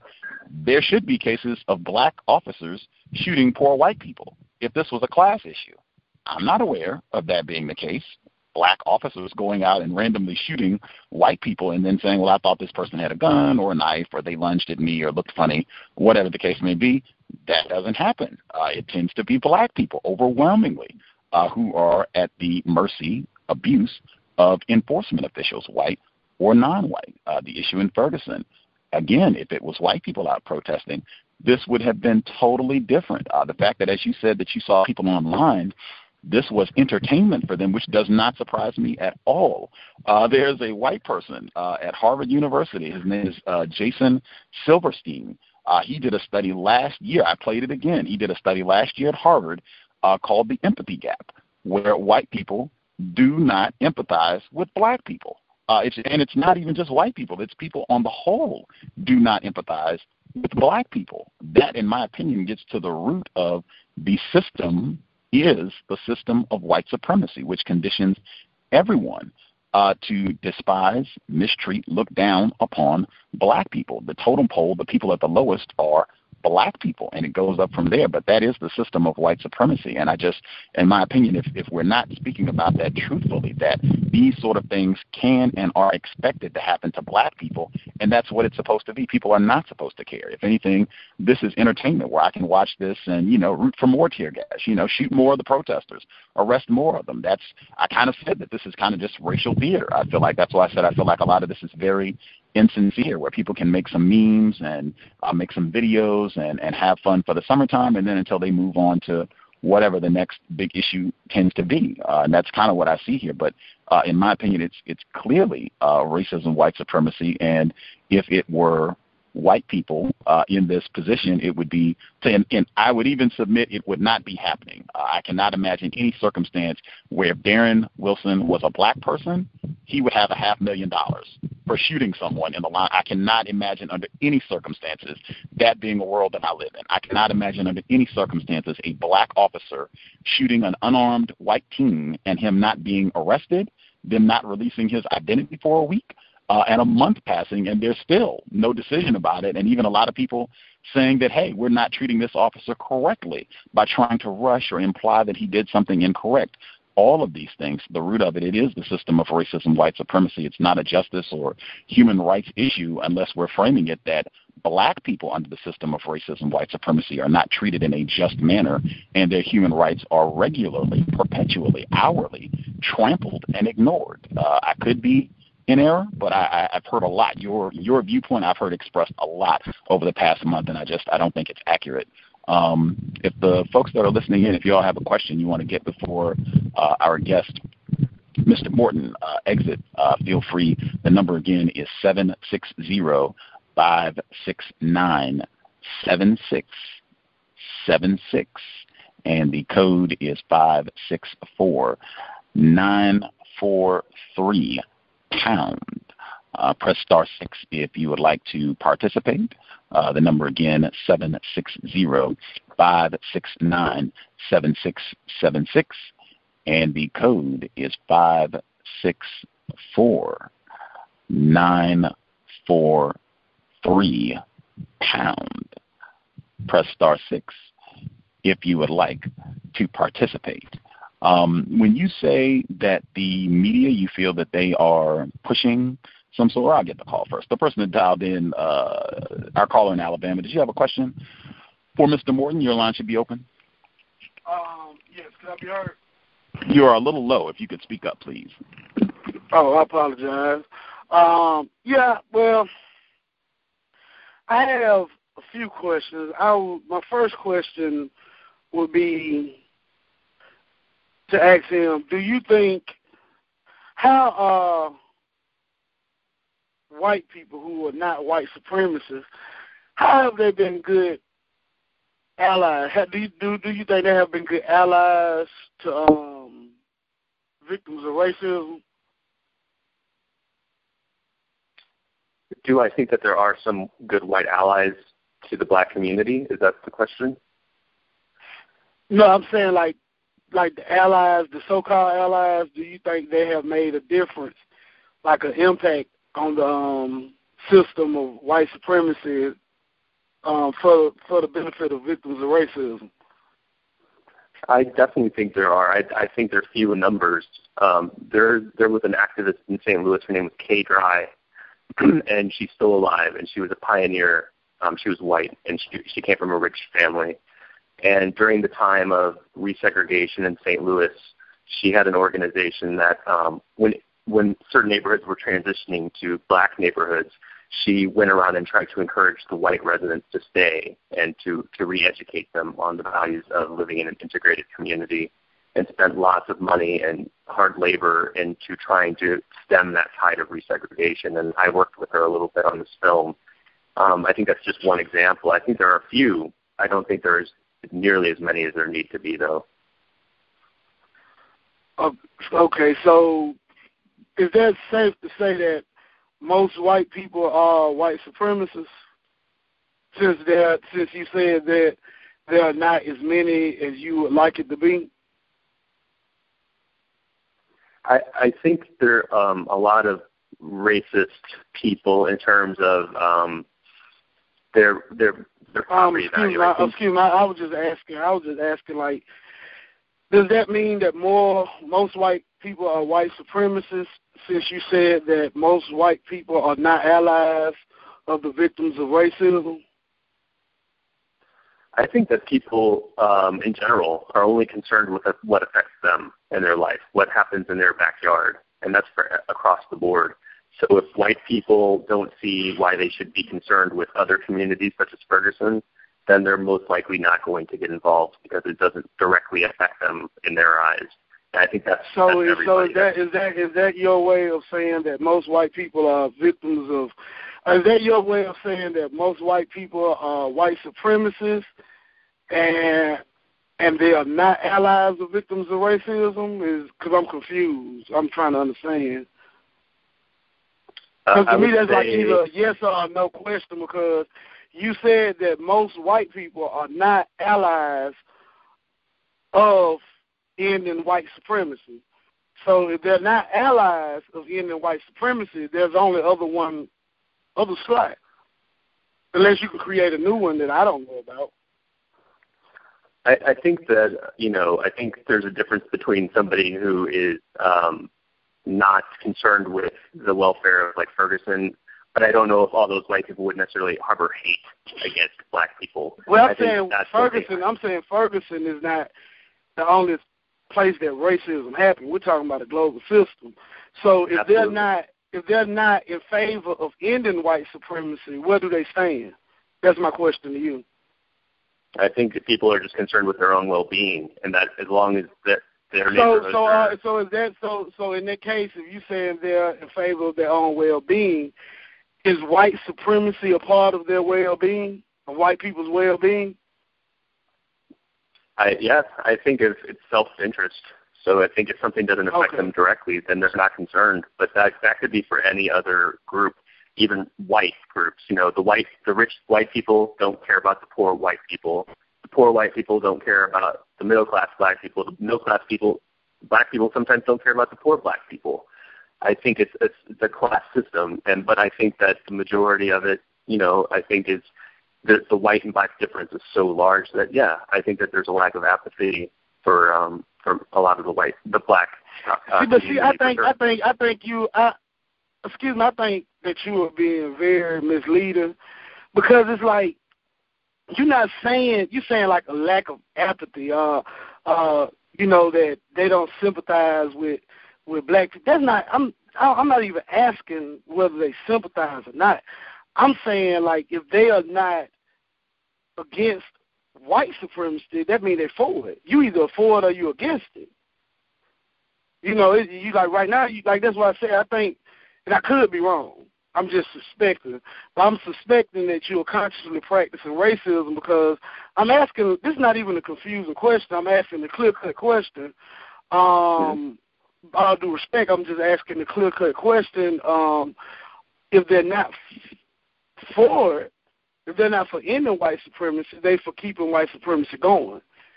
So I'm not asking are they sympathetic, because I think you said that most white people are not sympathetic.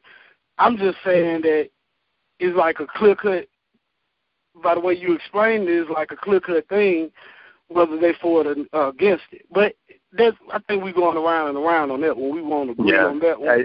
It's really tricky. And I think one thing. I don't think it's tricky. I just think you're being misleading. I don't think it's tricky at all. But my second question I would like to ask you, how would it benefit you personally if the system of white supremacy would end? How would that benefit you if the system of white supremacy would end today? Well, I think a lot of the money there's this whole 99% of the U.S. is, low on the economic scale, and then there's the 1% with all the money. That affects me because while I have to struggle to pay my bills every month, there's some rich, usually white person who doesn't have to think about money at all. So if the money is redistributed to be equal amongst all the races or at least given more of a fair percentage, then that power, I'm not subjected to somebody else's higher power. Because right now I'm vulnerable, just as you are vulnerable, just, maybe not as vulnerable, but still vulnerable. And, we are all slaves to our jobs. We are powerless without being able to pay our rent. We are powerless without being able to pay our insurance. So we are, in effect, tied to the system. And I think it would be a better world if we were less reliant on this economic system and that money wasn't able to control us overall. So I think it benefits everybody. All right, and this is my last question. It's just something that I think, this is one that I always wondered about, and I just like to ask. I asked this question on the program before, but I think, to me, it's very a constructive question, I believe, because it helped me with a lot of insight on the mindset of white people in general. Is practicing white supremacy, do you think it is more fun to practice white supremacy, or do you think it's more hard work than it is like the fun part? Is it like fun, or is it just like hard work? Which one is it? Like, do y'all do it out of sport, or do y'all do it, for the benefit? Is it fun, or, I don't know if I'm being clear when I ask the question. No, I understand. And one thing I think that it's actually inherent in a lot of people, and they're not even aware of it.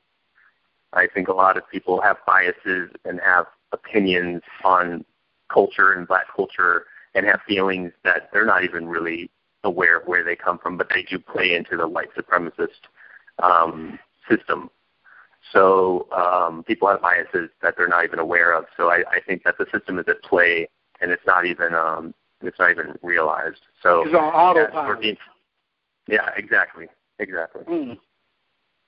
But so this is not. I think you're not answering my question. Honestly, I could be wrong, because I think when the murderer of Michael Brown had all that money raised for him, those people were consciously making racist remarks. That don't seem like when they were making those racist remarks on his charity site or whatever like that. I don't think that was unconscious. You say when they were making those racist remarks it was unconscious, but I don't think that was unconscious. Oh yeah, I think some of them are. Some of them are conscious, absolutely. Some for sure. And that anger comes from it's both a racist place, but also from a class place. Because I think that they're trying to categorize all these people as criminals and lower class people as being below them, and on top of the fact that they're African American. So it's like a double kind of. Let me ask you one more question, because I know I'm gonna just leave it alone after this. I will say that you have confused me. I'm a victim of racism, and I'm easy to confuse. You have really confused me. I don't really get no answers, because you was like, it was they don't practice it consciously, and then you went back and changed your words and did the shuffle and said, well, yeah, they did practice it consciously when they were making those remarks. So I'm confused, but I heard you say class. When you use class, are you talking about class meaning lacking moral character? Because you said like low class this and low class that. Because if you ask me, the low class would be the white supremacists. That is the low class because they lack moral character. They have no class. You know, white supremacy is like a... Yeah. Go ahead. My bad. No, I'm talking about economic class in terms of how much income somebody makes. Okay. I just like to point that out because I don't think class is a correct word that should be used. I would say caste. I would say a caste system instead of a class system because, in my opinion, class is someone who has, you know, moral character, who has morals, you know what I'm saying? And I think white supremacy is very immoral. And I would mute my line and thank you for answering. And, you know, I'm still confused, but thank you for answering, though. No problem. Thank you it was a pleasure talking to you. The caller, last 4 digits, 2658. Did you have a question for Mr. Morton? Your line should be open. Yes, sir. I have a question for the guest. In my view, the importance of conversing with white people. Are you a white man? I'm sorry, I missed that last part. There was a little bit of a cutout. What did you say? Are you a white man? I just got on the program. Yes, I am a white man. What I view as the importance of speaking with a white person is to obtain information, valuable information that will help me solve the problem of racism, and it comes in only one form, one functional form, and I identify it as white supremacy. And within that discourse, what I ask for out of that white person is 2 things: accuracy in the discourse and honesty in discourse. And in saying that, my question is, I believe I heard you say that rich, quote-unquote, black people can create poor black people. And if you did say that, which I think I understand you as saying it, how does a quote-unquote rich black person create a poor black person? And if so, how do they do it without the assistance of a white person? I don't believe I said that. I don't know what exactly you're referring to, so I don't know how to answer that. It was just as the caller from Alabama came on the line. Well, I was talking about a class system, I believe, with him in terms of, you know, there's rich white people, middle class, lower class. Then in the African American community, there's rich, there's middle class, there's poor. And that not everybody is supportive or allied with these different groups, and that you can even have differences in the rich white neighborhood, the rich black neighborhood and the poor black neighborhood. We're seeing even black flight happening in St. Louis, where the rich African Americans are moving from the predominantly black neighborhoods into the white neighborhoods for the quality of schools and or whatever resources are not in their other neighborhoods. So I was just saying that discrimination in terms of class does exist. So a financially wealthy non-white black person cannot create a poor financially black person, correct? Unless they're a government official, I don't see how they could. Wait a minute now. See, that's what I'm talking about of honesty and accuracy. Now you're giving an exception. I didn't ask for any exceptions. I'll ask you again, sir. Can a non-white black person create a poor black person? I would say yes. Now, because I originally asked that question, and you act like you didn't say it before. Now, how can that take place? Well, if a government official that is black is elected to represent the people that are underneath them, if they are black and lower class, if they don't introduce legislature that benefits the people that they represent and makes them less off financially, that's an example. That's what I would say is the one exception to that. Yeah, absolutely. So under the system of racism and white supremacy, is there such thing as a non-white black person who is a quote-unquote elected official can work independently from the system of racism, and I say racism, white supremacy as the only functional system, work independently to whereas they can harm a black person without the help of a white person under the system of racism and white supremacy? Yes. I could be wrong, but I'm pretty sure that the host asked you, not asked you, but mentioned about his definition of racism. What was your response to his definition? At the beginning of the program, I said I think there's a difference between somebody who is a white supremacist and someone who is a racist. And okay, so there is somebody else. I was just saying, in my own view, those two words are not the same to me. They have. There was a difference in your opinion of the definition. I think a racist is somebody who, and this all you have to say right now is yes or no. I'm sorry. So the question is, do I think they're the same or not? The question when it was presented to you, Gus T. Renegade's definition, you did not fully agree with it, correct? That's correct.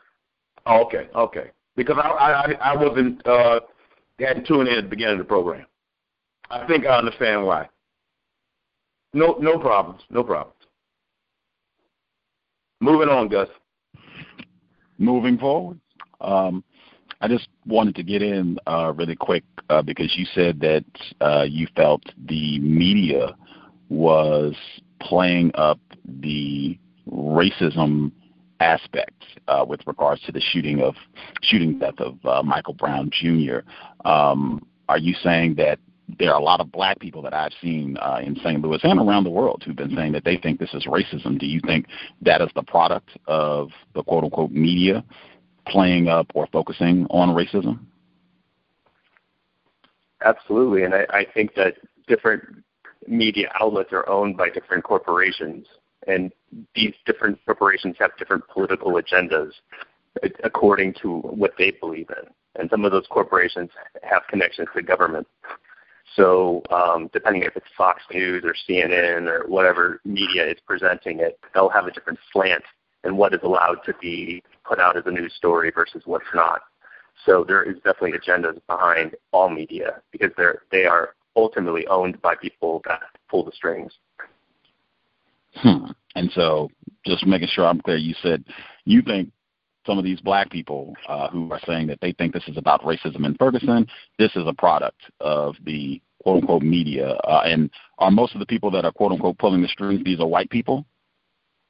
I think it's a variety. And some of these corporations are owned by foreign interests, whether that be China, whether that be Japan, or even in the Middle East. You have to get to the root of who are the investors and the stockholders in these corporations. Are you aware, can you name some non-white people who dictate what's going to be news on Fox, MSNBC, NPR, CNN, some of the mainstream outlets, or if you can name any others? Can you name some non-white people who would be in a position where they can make a decision with regards to what is going to be news and how that particular story is going to be covered? I can think of one off the top of my head, Sony. That's not a non-white person. That's not a non-white person. I said, can you name a non-white person who makes a final decision about this is going to be news, or is in position to say this is how we are going to talk about, these are the terms that we're going to use when we talk about what happened with Michael Ferguson or Darren Wilson? Can you name a non-white person who is in a position to make that sort of decision? I don't know any of those types of corporations, so I'm not able to speak accurately on that answer. Okay, I still said person. You said corporations. I said specific person, and you can't. No. Okay. No, because I would have to know the head of those corporations to be able to answer that. Okay, that's what I thought. To me, that, as I said, I've said repeatedly, it just does not make sense to me. And even your statement earlier about, and I've heard this, that's the other thing, I have heard what you're saying on the media. It's not like that has not been stated over and over the past 45 days. I've heard, and on many media outlets, not just some off-the-cuff small market program or broadcast. I've heard this on NPR. I've heard this on CNN. I've heard this reported widely where people say that, hey, they are distracting. They're just trying to stir up a lot of tension, which sells newspapers to get people riled up and focused on racism as opposed to focusing on justice or human rights. I've heard that articulated many times since the beginning of August. In my view, if you're saying that what happens is you can commit these sort of infractions and disrupt or take away people's human rights, the right to protest, or these police atrocities, if you can start out and have that committed against black people, then you can just move up the ladder and have that work against whomever else you want, poor white people, quote-unquote middle-class white people, blah, blah, blah, and it can just go on from there. If that were the case, black people's human rights and citizenship has been trampled on for centuries. I mean, that is a done deal like 19th century, 17th century. I mean, they could have moved on to any other group that they wanted to, and I simply don't see that. Certainly white people mistreat other white people. That's long-running as well. When you have a system of injustice, there's a whole lot of mistreatment. But clearly, I think the overwhelming evidence supports that black people in mass, whether it's poor black people, quote-unquote black people that have a few coins, even a black person, you said if they're a government official, black people are in no way, shape, or form treated the same way as white people, period. And there's just tons of evidence on that. And I just feel like, I've said it repeatedly, I'll say it again, when white people come out and make that sort of statement or offer that as an explanation to these type of incidents, I feel it's inaccurate. And it is a willful, in my opinion, a willful, deliberate act of racism to try to say that it's just economic oppression and they're out to get us all and that sort of thing. It is just not being truthful. And I can only read that statement again. Poor white people, they are not interested in unifying or allying with the black people at all. No, and I don't even know too many non-white people who are confused about that. From Forbes magazine, maybe they're one of the groups that's trying to promote and encourage people to think of racism, but in my view, this is an accurate study, 2007 by George Washington University sociology professor Gregory D. Squires comments on why most whites avoid racially diverse neighborhoods. They didn't say poor whites, they said most whites. Evidence indicates that it is the presence of blacks and not just neighborhood conditions often associated with blacks, e.g. bad schools, high crime, that accounts for white aversion to such areas. In one survey, whites reported that they would be unlikely to purchase a home that met their requirements in terms of price, number of rooms, and other housing characteristics in a neighborhood with good schools and low crime rates if there was a substantial representation of African Americans. All direct quote. You all can read that at Forbes magazine. Some of our listeners, they just wrote in as well that some of your responses, it did not make sense and that they wholeheartedly disagree with any sort of assertion that this is really about class or economics at the end of the day, and that poor white people are somehow mistreated as well or somehow being oppressed. I think you were saying that you two are vulnerable, maybe not in the same way as a black person, but you two are vulnerable and we're all slaves to our job, that they just did not see any logic to that at all. It just doesn't make sense, and there just doesn't seem to be evidence to point it out. And I would again reference, there have been a lot of reports even over the past 2-3 months reporting how poor white people get way more advantages and do way better than poor black people. The reports we've read before where if it is a black person who has a college degree, no criminal record, they are less likely to be hired than a white person who is a high school dropout. That report, as well as the study that John Hopkins, professor who's a white man, Jonathan, I'll get his last name in a second, but he just published his book where he did a study in Baltimore. He followed young black males and young white males who were both, quote-unquote, poor. And it was radically different outcomes for the span of their lives.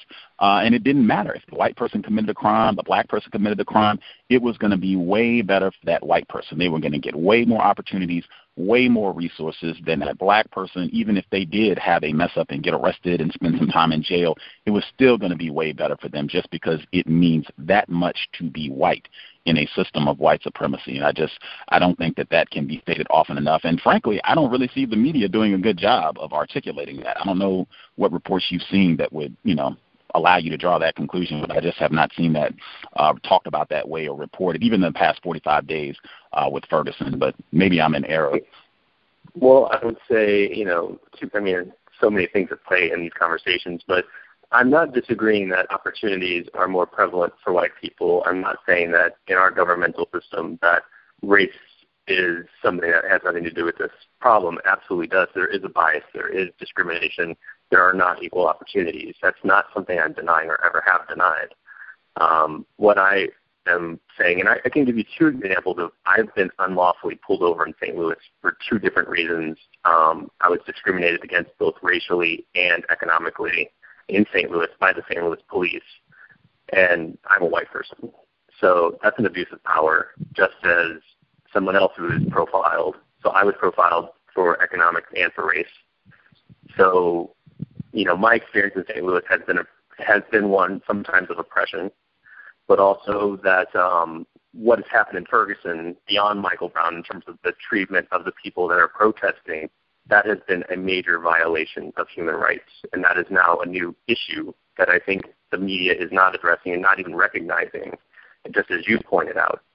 And my film has a very strong connection in terms of addressing that issue and seeing how both populations in this situation have been manipulated and have been taken advantage of and pitted against each other, and seeing in that smokescreen of racism that how basic human rights have been manipulated, and that economic oppression is really at the root of it, because who benefits the most from this situation are the rich white people that control the government. It wasn't the lower class white people, and it wasn't even the middle class. It was the people who ran the ship. And that's the theme of the film, and that's what's happening in Ferguson, and yet so many people are distracted by the race baiting that's going on. So I think that what you just said is absolutely correct, and I agree with it. No, you don't. No, you don't, because I do not agree. What I just said is the total opposite, antithesis, really, to what you just said. I am not saying in any way, shape, or form, and I'm sure I've been very clear about that. I'm just making sure. I am not saying in any way that it is rich white people who benefit. It is white people in total. Darren Wilson is not, or at least he was not before all of this. Darren Wilson was not a rich white guy. He was not be somebody that folks say, oh, yeah, this is one of the elite. This is one of the 1% that is ruining it for all of us. Darren Wilson has benefited from this. You and I seem to be in agreement. We do not think he's going to be indicted. We don't think he's going to jail. We don't think this is going to ruin his life. He's got $500,000, maybe more by now, killed a black person, and moving forward. He's in seclusion right now. We'll probably be back on the job at some point. That's what I suspect will happen. And even if he retires, he got $500,000. He can easily go relocate and do whatever he wants to.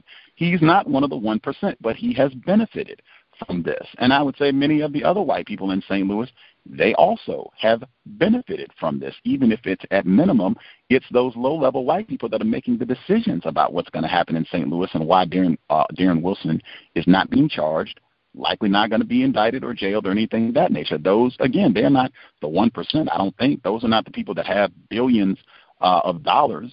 District Attorney McCullough, if I'm getting his name correct, I don't think he has billions of dollars. I haven't heard anyone report that, but he has a lot of power in what happens in this particular case and over many of the lives of black people who live in Ferguson. I guess that's St. Louis County. He has a lot of power and control. He is benefiting as a white person, as do all white people, whether they have a nickel or $5 billion. That's the way that the system is set up. They don't all benefit equally, but you benefit just being a white person. You benefit and you participate in the practice of racism. So, no, at all. We are not saying the same thing, which is fine. We don't have to agree, but I just want to make sure that I'm very clear about that. We're saying two totally, radically different things, and what you are saying, I am submitting, is totally incorrect. Some of it is just flat out not true. You saying that it has not been covered in terms of the abuses of the press and people that are protesting. President Obama spoke on that. I don't know how you get more attention drawn to an issue than having the President of the United States making a comment on that. I'm sure you saw that. I'm sure most of the folks listening, if you've been paying attention at all for the last 4 months, he commented on that, about the press should not be abused and the right to peaceful protest should not be infringed upon. He and many other, even some of St. Louis's elected officials have spoken on this. So that, I mean, in my opinion, is just absolutely untrue, what you just said, as is your overall contention that this is a human rights issue or an economic issue. That is malarkey of the highest order. And again, I'll just continue to make sure I say it. I suspect a deliberate, willful act of racism. I'm sure you heard President Obama's remarks and some of the St. Louis officials, and I'm sure you know as a white person that it's not about, and I did want to make sure I didn't want to lose track. You said that you were a victim of racial discrimination. What exactly does that mean? How, were you mistreated specifically because you're a white person? Can we get details on that? Absolutely. I was driving in downtown city with my black girlfriend at the time. I did nothing wrong. I was pulled over by an African-American cop, came up to my door, slammed it with his flashlight, purposely for 10 minutes just stared me down without any cause, just to intimidate me for having a black girl in my car. And if somebody slams their flashlight into your window, that's threatening. I don't care if they're white or black. And I did nothing wrong. Did he, slam you on the ground or dent your vehicle or impound your car? What else happened? Slamming the flashlight into my window and then making me wait for 15 minutes in my car, just staring me down, was psychologically threatening. And slamming he could have shattered my window. I'm not saying that I was hurt. I'm not saying that I was made a target for discrimination. You did say you were a target for discrimination. You just said that. You said you were a target of racial discrimination. Honestly, you're not interested in having a conversation. You're interested in you're just as guilty as the white media is in terms of trying to provoke hatred. I made a film to try to unify. I'm trying to have a conversation to find things in common. You're trying to find things to divide just as much as the white people are. You're not even listening to my example of discrimination. You're discounting it. It's not a conversation. Wait a minute. You said you were a victim of racial discrimination. That was what you said. And then you said I was not. And see, you said again, but you just said a few seconds ago that you're not trying to say that you're a victim of discrimination. That's what I mean about it. But as the caller said, it's confusing. It just seems like you're contradicting yourself. I'm just trying to. I said I wasn't. I am a victim of. In that case, I was a victim of racial discrimination. Absolutely, because I was white. Wow. And did he call you a cracker, or did he make it something specific where you felt like, hey, he is specifically drawing attention to me because I'm a white person? I think pulling me over for no reason, slamming his flashlight into my window, and then making me wait for no reason to intimidate me, I can't think of any other reason he would choose to do that for no reason. Did he tell you why he pulled you over? Nope. He didn't. What did he say? He asked you to roll your window down? He didn't say anything. He just came up, slammed the thing, and he grabbed my license, went back to his car, and just made us wait. And my black girlfriend who was in the car was freaked out, and she easily saw what the issue was, and she was able to see from a white perspective what it was like for me to be discriminated against. But I'm still confused because you said he tapped his flashlight on the window. He didn't tap. He slammed. He didn't tap it. He slammed his flashlight on your window. He made you stand out for 15 minutes. He said he got your license. I mean, what he had to say something. Like, what did he say? He didn't. He didn't say a word. He did didn't. not utter a single word to you during the entire exchange. He didn't say one word. He demanded my license. I gave it to him. He came back, and I could be wrong, but it seemed like he was under the influence of some kind of drug because he did not seem in his right mind. And it was very hateful. There was no kind of rational to pulling me over. There was no kind of rational for him to treat me like that.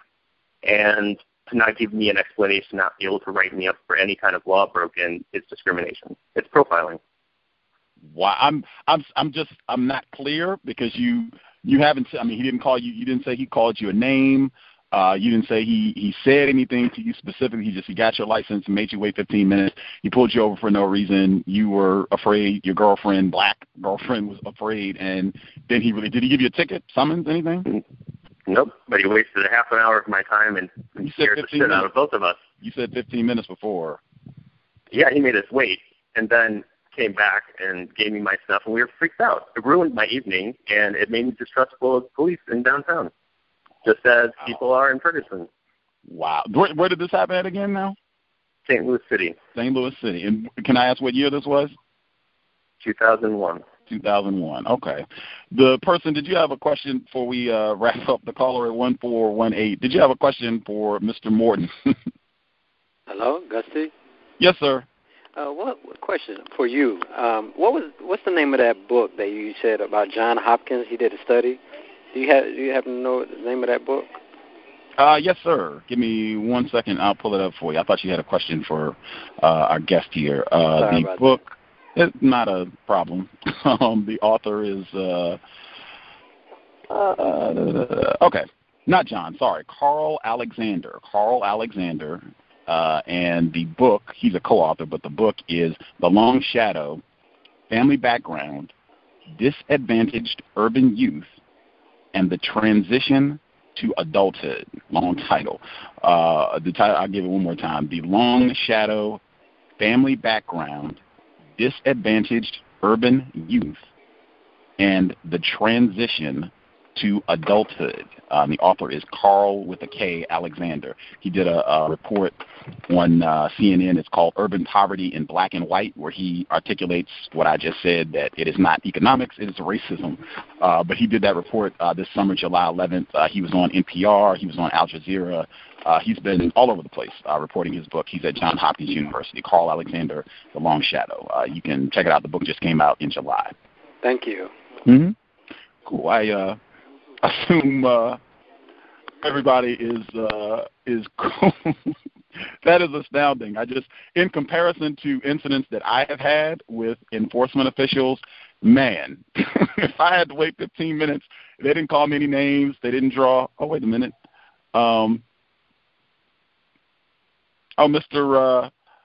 Mr. Morton, he hung up. I don't know if he got disconnected or what have you. I was gonna let him exit after the program. That is wowie. Wow.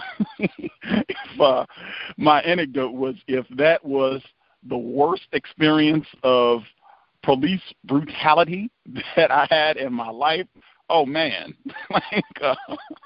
I might not be doing this radio program if that was the worst that I have experienced. Was tapping, or he said slam, that was what he said, didn't break the window, but slamming his flashlight into the window, making him wait 15 minutes, no ticket, no citation, and however this hate was conveyed, because that's what he said. If that was the worst experience that I had with enforcement officers, there might not be a context of white supremacy. I don't know what the typical black person, black people who listen to this program, I don't know what your experience is with enforcement officials, but woo, oh my God, that sounds like a walk in the park, man. And with the black girlfriend, no less. My gosh. I don't see any other folks that dialed in, so I will not ring him back. I don't know if he hung up on us voluntarily or if his battery died or what the case is, but he disconnected. Fascinating. I have not seen this film. Make sure I get that in as well. I have not seen Spanish Lake. I do want to check it out once it's available next month. My whole knowledge about it just comes from reading the different press clippings where they've talked about the film, the trailers that are available online, and some of the interviews that he's done about the work so far. That's my sole knowledge for what I have to say about it. But that is astounding on so many levels. Astounding. I can only submit. I suspect that is going to be more popular. That's not, to me, that sounds very Alex Jones. I think there are a lot of white people. Even the film series, it's slipping my mind. It's like 4 of them. Very, very popular. I know I'll be able to go online and find them in a second, but it's like a documentary film series where they're talking about how we're all in kind of like the Matrix. I think it came out of the first one came out of 2007, and they have I think 3 or 4 of them. Now, we did a whole program on it some years ago, and I talked about then how I hated it. And but it's supposed to be this new age type thing where, yes, there's all types of slavery going on, and religion is a part of it, and we're all being oppressed. They had a big segment on 9/11. I know somebody that's listening right now has seen this film series. I don't remember because I don't like the film series. I said it's malarkey, but it's that same sort of narrative that it's not racism, that the media or whoever is in control, that they just use this to pit us apart, to divide us. And I have staunchly rejected all of that. It is utter, absolute nonsense of the highest order. And in my opinion, it's dangerous because it positions you where you should be looking for white allies. You should be looking for white people like our guest or Alex Jones or some of these other white people who say, oh, yeah, I'm not racist. It's just the system, man. It's the 1%, man. It's the greedy, man. They're just out to get us, man. They're trying to get us all, man. We're all slaves, man. I hate the police too, which is a lot of that's why I said I've heard what he's saying.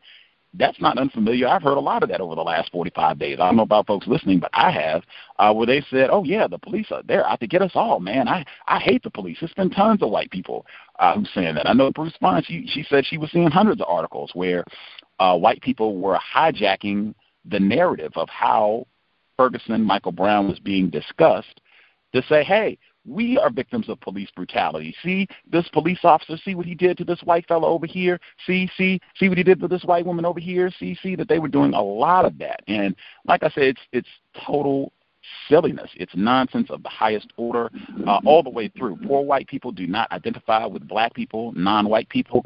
As I said, most of the non-white people, black people I'm around, they're not even confused about that. They understand that poor white people do not identify with them.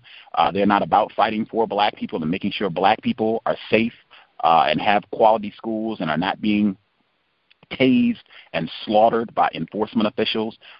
They understand that, at least the non-white people that I've been around in mass. And rich black people, if it was really economic oppression, then if you are a black person and you got some major coin, this shouldn't be a problem. And that is simply not true, up to and including First Lady Michelle Obama and President Obama. If that's really what it was about, then these folks should be fine. They shouldn't have any complaints. And I just don't see any evidence that that's true at all. In fact, Johnny Cochran, God bless the dead, Johnny Cochran was treated worse by enforcement officials than our guest.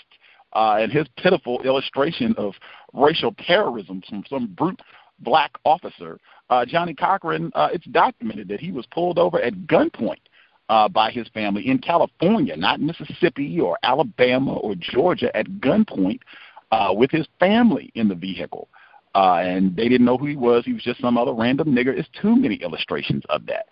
Black people with a lot of money being terrorized and treated as though they're on Section 8 housing and food stamps. It's blatant, it's obvious. And any white person who comes in with that agenda, I view that they're practicing racism, white supremacy in a really dangerous, treacherous manner, and there should be a lot of suspicion about what they're up to. I will take a commercial break if folks have any comments they want to get in about what they heard from Mr. Morton during the course of the broadcast. If y'all want to chime in, we can make time for that as well. Take a quick commercial break, and we'll be right back. Context of white supremacy.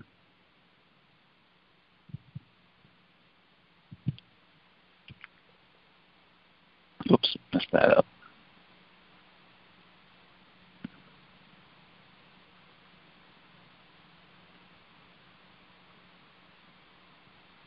RacismDaily.com, your number one source for global news reports on race, racism, and overt actions of white supremacy. From Asia to the Americas, to Europe, to Australia, to Africa, racism is not a thing of the past. It is our current reality. Be informed. Be globally informed. You should be the first to know. RacismDaily.com, RacismDaily.com, RacismDaily.com.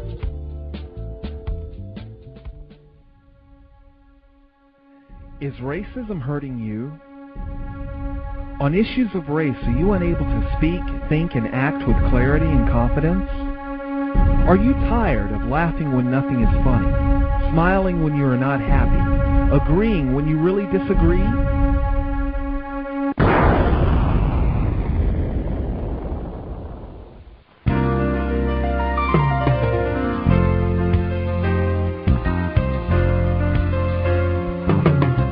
At counterracism.com, you can learn specific strategies and techniques to counter the behaviors of the people who practice racism in all areas of activity, using words correctly, following counter-racist logic, even counter-racist science projects designed to reveal what racism is, how it works, and how to counter it. The open-source code writing format allows you to pick and choose from a variety of counter-racist suggestions so you can produce the code that works for you. Stop by counterracism.com today and help replace racism with justice. That's counter-racism.com. Do you need a one-stop shop for all of your multimedia needs? Triumphant Multimedia is a skilled team of professionals with a passion for great marketing and chic design. Our specialties include consulting, brand development, copywriting, and creative graphic design that's second to none. We also offer photography, photo retouching, videography, and video editing. At Triumphant Multimedia, our goal is to provide highly effective creative solutions built to suit any individual need or budget. Give us a call at 678-732-8067 or check us out online at trimultimedia.com.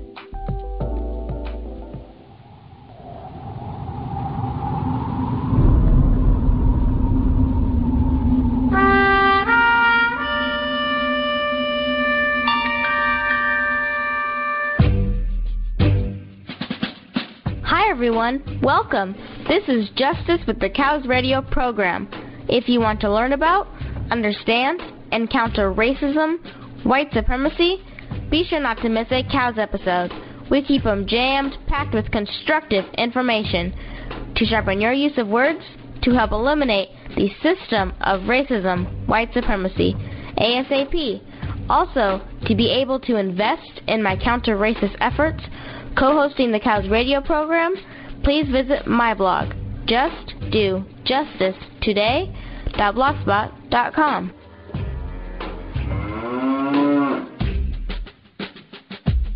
You're just saying just buckets and buckets of words. I got an uncle real crazy. My Uncle B, 55 years old, hates white people, married to a white lady. And he's sitting around going, these crackers ain't shit, except for Susan. And he tried to explain the whole thing to me one day, say, yeah, I got a white wife, I love her, she loved me, that's all that matters. But I tell you this, if the revolution ever come, I'll kill her first.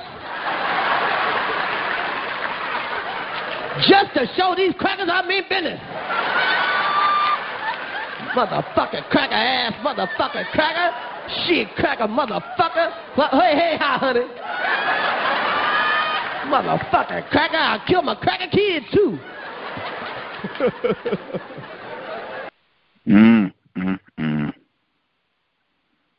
Fascinating. I should have asked our guest when he was giving his rundown about the psychosexual attraction that white men have for black females. That would have been ideal follow-up to ask him if he's had sexual intercourse with a non-white person, black person, male or female. But we got that down the road anyway. He volunteered that. Fascinating on all accounts. Wow.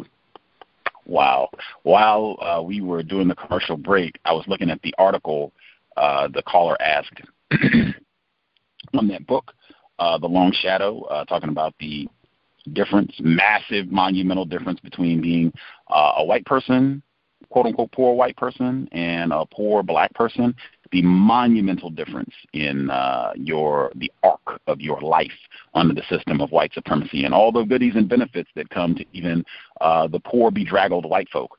But at the top of the page, T.J. Lane, he was a teenage white terrorist in 2012. He went and shot up a school in Ohio. I think he killed a black person. He escaped from prison today. They just that was the big alert that they had at the top of the page. Folks, remember, this was the little white terrorist. He wore a T-shirt that had "killer" on it when he was in court and gave the middle finger to the victims and the whole courtroom while he was there, obstinate to the very end. He got a life sentence. But I didn't remember it initially. It took a while. I had to see his face in the pictures and then read a little bit more about the case for it to jog my memory, because there have been so many white shootings. But this is the incident where they got the victims on TV, one of the black victims, because I think he shot some white people too. But he killed a black student, and I think they had the black victim's parents on television, and they said that they were praying for him and God bless him and all that. I have to kind of go back in the archives to see if I can find it, but that it really stood out to me. Just, to get someone who's been victimized in the worst way, to get, a parent who has lost their child violently to some white terrorist, and to have them on TV praying for this savage. It was the worst of all world. Talk about media manipulation. At any rate, folks have anything that they want to get in before we wrap things up, this would be the time to do so. Dial in. I'm hoping to not do the full 3 hours, because we'll be back tomorrow and Saturday and Sunday and Monday. So we should be very active. Folks will have time to get in whatever they like. Any of the folks that are online have anything that they wanted to share before we wrap things up?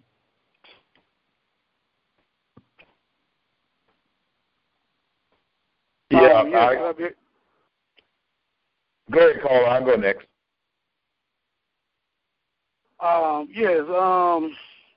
That caller there, that guest there, I think you said his name, Mr. Brown or whatever. Mr. Morton. Morton, okay, Morton. But I think he was being very misleading, and I really was thinking about it, and I think he was right on point about talking about how it wasn't about economics and all that type of stuff. And I just looked it up, the definition. In a class system, you can move on depending how well you do, improve from one class to another class. But in the caste system, you were born in the caste, and you cannot move. You cannot move from one caste to another caste, except by reincarnation. And this is what the definition is saying right here. And, regardless of how much money you get, you cannot move to the white caste. You see what I'm saying? And to me, just the whole thing about, white supremacists being a very low-class type of people, to me, you can't get no more low-class than a white supremacist.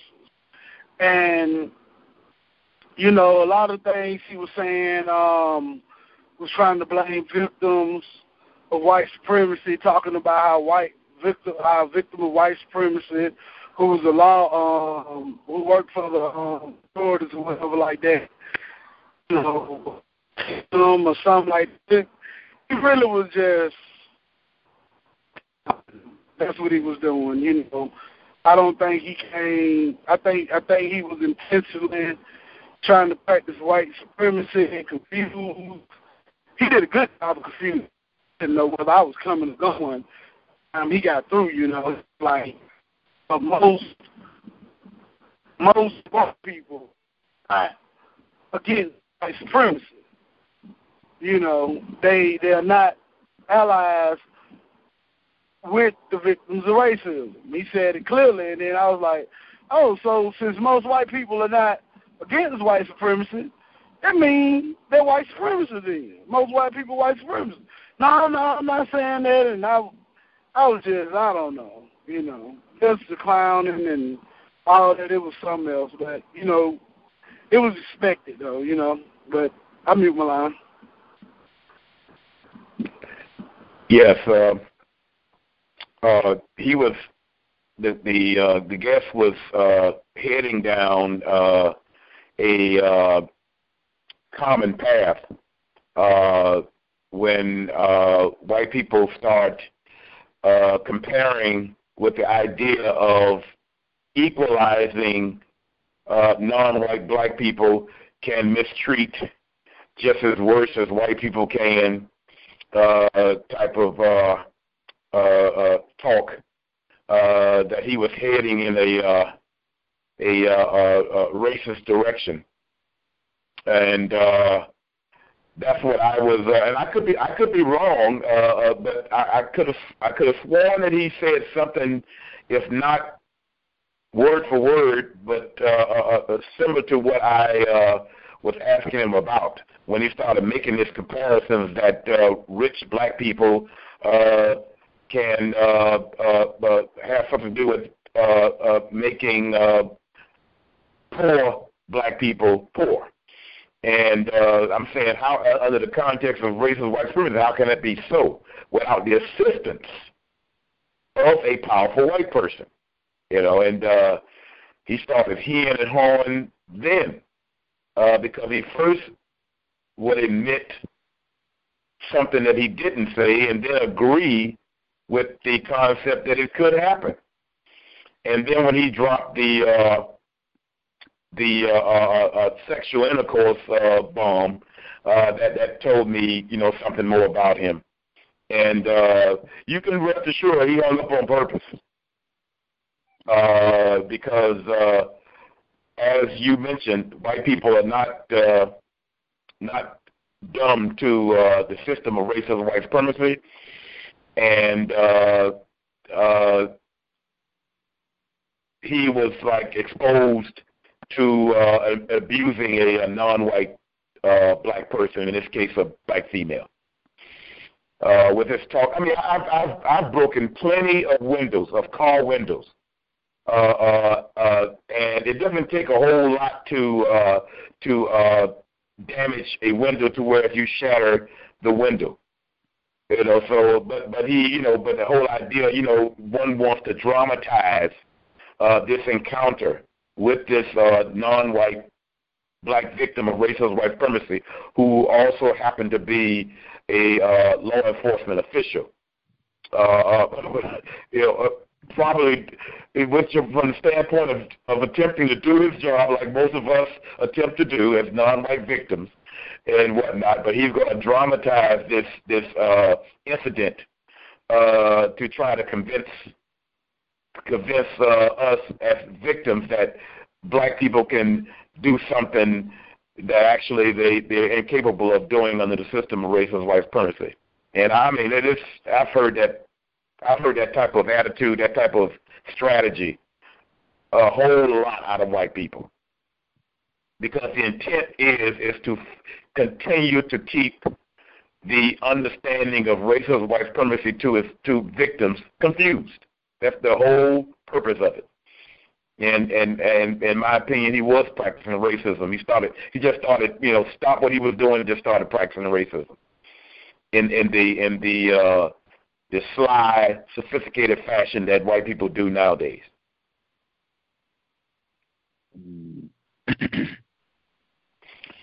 I agree. I can only say when I was more confused about racism, white supremacy, and not suspicious minimum of every single white person, male, female, child, the whole nine, at minimum, I would have probably thought, oh, my goodness, this is a wonderful white guy. He's great. And when I was more confused, I even for a minute was momentarily swayed by some of these white folks saying that it's not really about racism. It's economics. They just use that to keep us divided. And I've heard even some black people, they've been very effective. Even some victims have picked up, you know, that silliness and saying, oh, it's not about racism. It's about class. They just use that to keep us distracted, keep us fighting with each other when it's not about racism at all, while they just laugh at us. Just extremely effective. I don't know what you all think. I found it offensive. Not that, you know, my feelings get hurt with these white people, but that sort of in my condescending theory that for black people to start saying that this is racism, that they are just being manipulated by the quote-unquote media, the press, is just stirring this up and getting them to talk about racism as though black people don't have functioning brains and the intellect to accurately grasp the world in which they live. To say, hey, I think this is racism. And again, I can only emphasize, I definitely would not claim to be an expert on anything, but I spent a lot of time over the last 45 days reading about what's going on in Ferguson. We've had folks directly in St. Louis on the program to give us updates. I've read the paper. I've seen the news. I've checked local St. Louis outlets on a regular basis over the last 45 days. I have heard that a lot. People saying almost verbatim what he said. It's not like that is a viewpoint that is not being given adequate airtime. That is just totally inaccurate to even try to suggest that. And I've heard explicitly multiple times. I think I even used some of the clips on the Saturday program where white and non-white people have been saying this is not a race issue. I think the popular one I used was a black female where she said victim, but she said there was a white couple out and they were giving the black power salute. How cool is that? Exact words. What she said, I've heard that over and over again. This is not a race issue. This is a justice issue. This is a human rights issue. That's just not accurate. This is an issue of, in the system of white supremacy, if you are a black person, you don't have human rights. You don't have access to justice. That's what the system of white supremacy dictates. Any sort of mistreatment can be doled out to you at any time, anywhere, regardless of how much money you have, how old you are, what your neighborhood is, what your job is. Any sort of abuse can be targeted, focused on you under this system, and nothing should be done about it. If anything, we should applaud, congratulate, and reward the white person or persons who stuck it to you. That's what racism, white supremacy dictates. And in my view, you're heading off into confusion once you get into that, It's everybody. We're all slaves. We all got a job. We're all slaves. White people are being mistreated too. They're slaves too. That is just you're totally missing the point of what's happening here. It's kind of getting on my nerves that I can't think of this documentary film, the title of it. I am a victim, so let me see if I can. It's something matrixy. There are 4 parts. Series. Zeitgeist. And you said this is a documentary? That's what it is. It's Zeitgeist. It's like 4 of them. I think it's at least 4 of them. It's probably more than that now, but Zeitgeist. I don't know if people. It's got to be people that are listening that have seen that the Zeitgeist series. That's a big part of what's in this series. That we're all slaves. They use religion to control us. They use racism to control us. They use their defective economic systems to control us, and we're all subject to the same system of oppression, and we all just need to unite as human beings and do our thing. It's very, very popular. They were giving it out for free. I remember some white people gave us this DVD back in 2007. A group of black people gave us a DVD of this to watch for free. Was it a white male that was doing the narrating? I believe so. Yes, sir. I think I've seen parts of it, and like you, it started being kind of nauseating, and I kind of like let it go, and then watch all of it because it is. I believe it was pretty extensive in as far as in time, and documentaries is what I'm about. But when it starts taking a twist like that, and I figure it out, or what it's really saying, it like turns me off, and I can't get through it, because like you mentioned, it's kind of nauseating. But I think I've seen at least 1 or 2 segments of it. Yeah, it looks like there are at least 3 parts. But yeah, it's Peter Joseph is the white guy's name who put it together, and yeah, it's the same thing, some of the same sort of idea. I wish I had thought of the name of it. I would have probably mentioned it to see if he's seen it or what he thinks about it. But that these bankers are manipulating the media and the money system and keeping us all in a state of peonage and slavery. Very, very popular series over the past few years. In a lot of cases, the white person that is politically quote unquote down like that, they in their personal lives they're in bed with non-white black people, or they have some sort of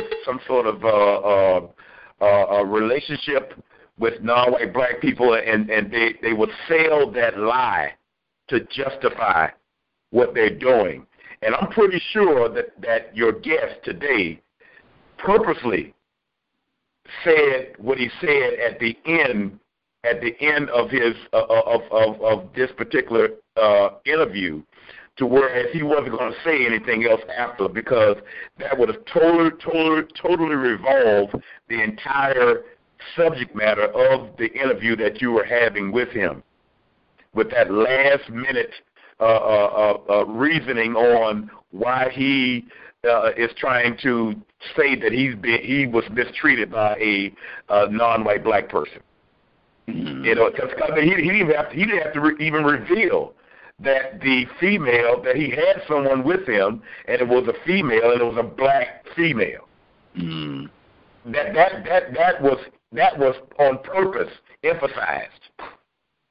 You know, I mean, because otherwise it's irrelevant. It's irrelevant for him to even bring it up unless he had a real reason why to bring that up. You know, unless maybe I'm crazy, but that's what I'm thinking. You know, from that standpoint. You know, and then he was going to hang up the phone.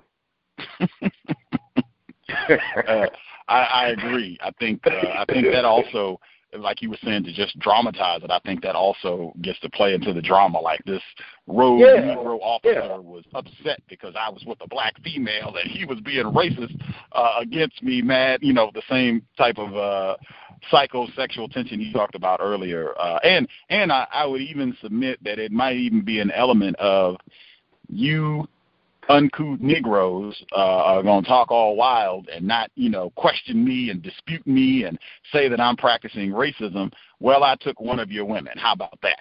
And right. Ha, ha, ha. And hang up the phone. Yeah, that's what it is. That's what it is. I mean, because this whole thing of talking about slamming his flashlight on the just dramatizing, just trying to dramatize. The guy might have tapped his flashlight on it just to get his attention. You know, just to get his attention. You know, that sort of thing. It may have been some sort of polite gesture. You know, why he did what he did. But he's going to make it to us. He slammed his flashlight. Well, if he slammed that flashlight, he probably would have broke your window. You know, I mean, flashlight. I mean, a similar thing killed a non-white black male named Arthur McDuffie down here in 1980, and it caused a major riot. Mm. Since we're speaking about Ferguson, the prosecutor. I think the prosecutor, yes, gave a demonstration on what kind of force that it took to kill this man by beating him to death with a flashlight.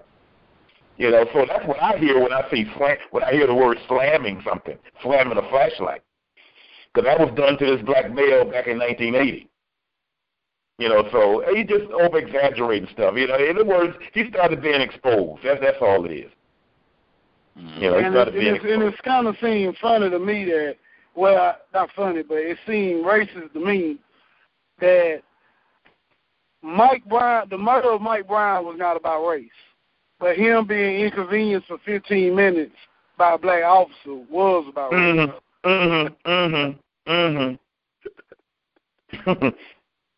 Good observation. Mm-hmm. Can I be heard? Well, how dare this nigga stop us? You know, because I'm flirting with one of the. I mean, the police officer may not even made a political thought of who he had in the car, but he did. But the white male did. He's pretty much aware of what he's doing. You know. But yeah, interesting.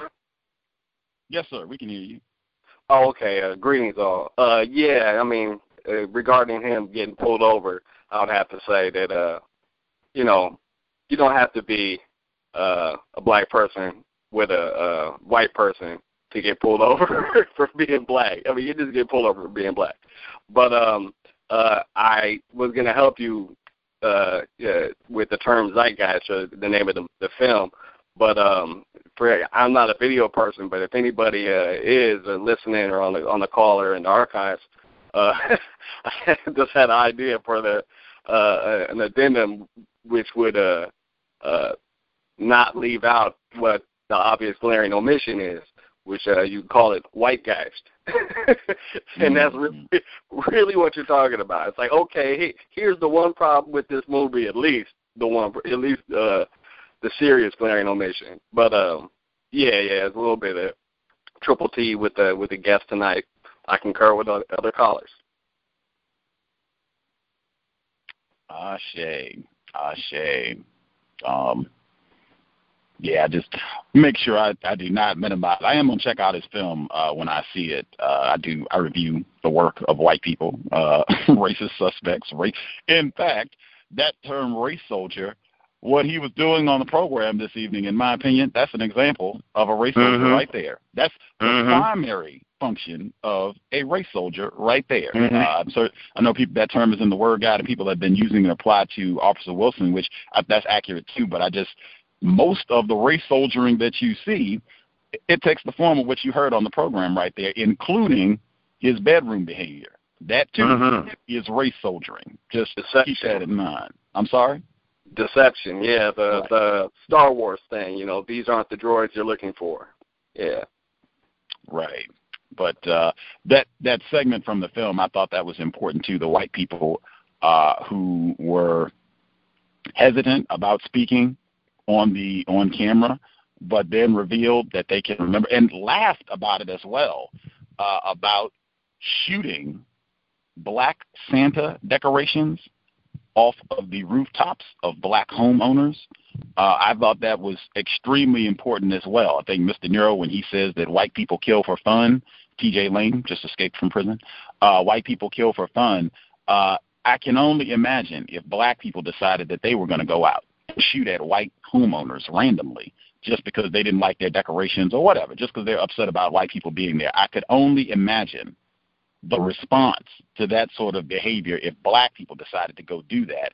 And I'm even reminded, Scotty Reed, the founder of the Black Talk Radio Network, said that the same thing happened to him on the 4th of July, where some white people came on his property down in North Carolina and were shooting at his residence and shooting on his property during the 4th of July. But that sort of thing, not that I'm shocked about it, that sort of thing is commonplace under the system of racism, white supremacy, shooting, killing black people for fun. And to make sure I get in again, Kerry Ball Jr., who I'm sure is not in the documentary film, the black male who was shot 25 times last May, no one has been indicted, convicted for that murder either. White people killed for fun. Before we wrap up, any final thoughts before we conclude things?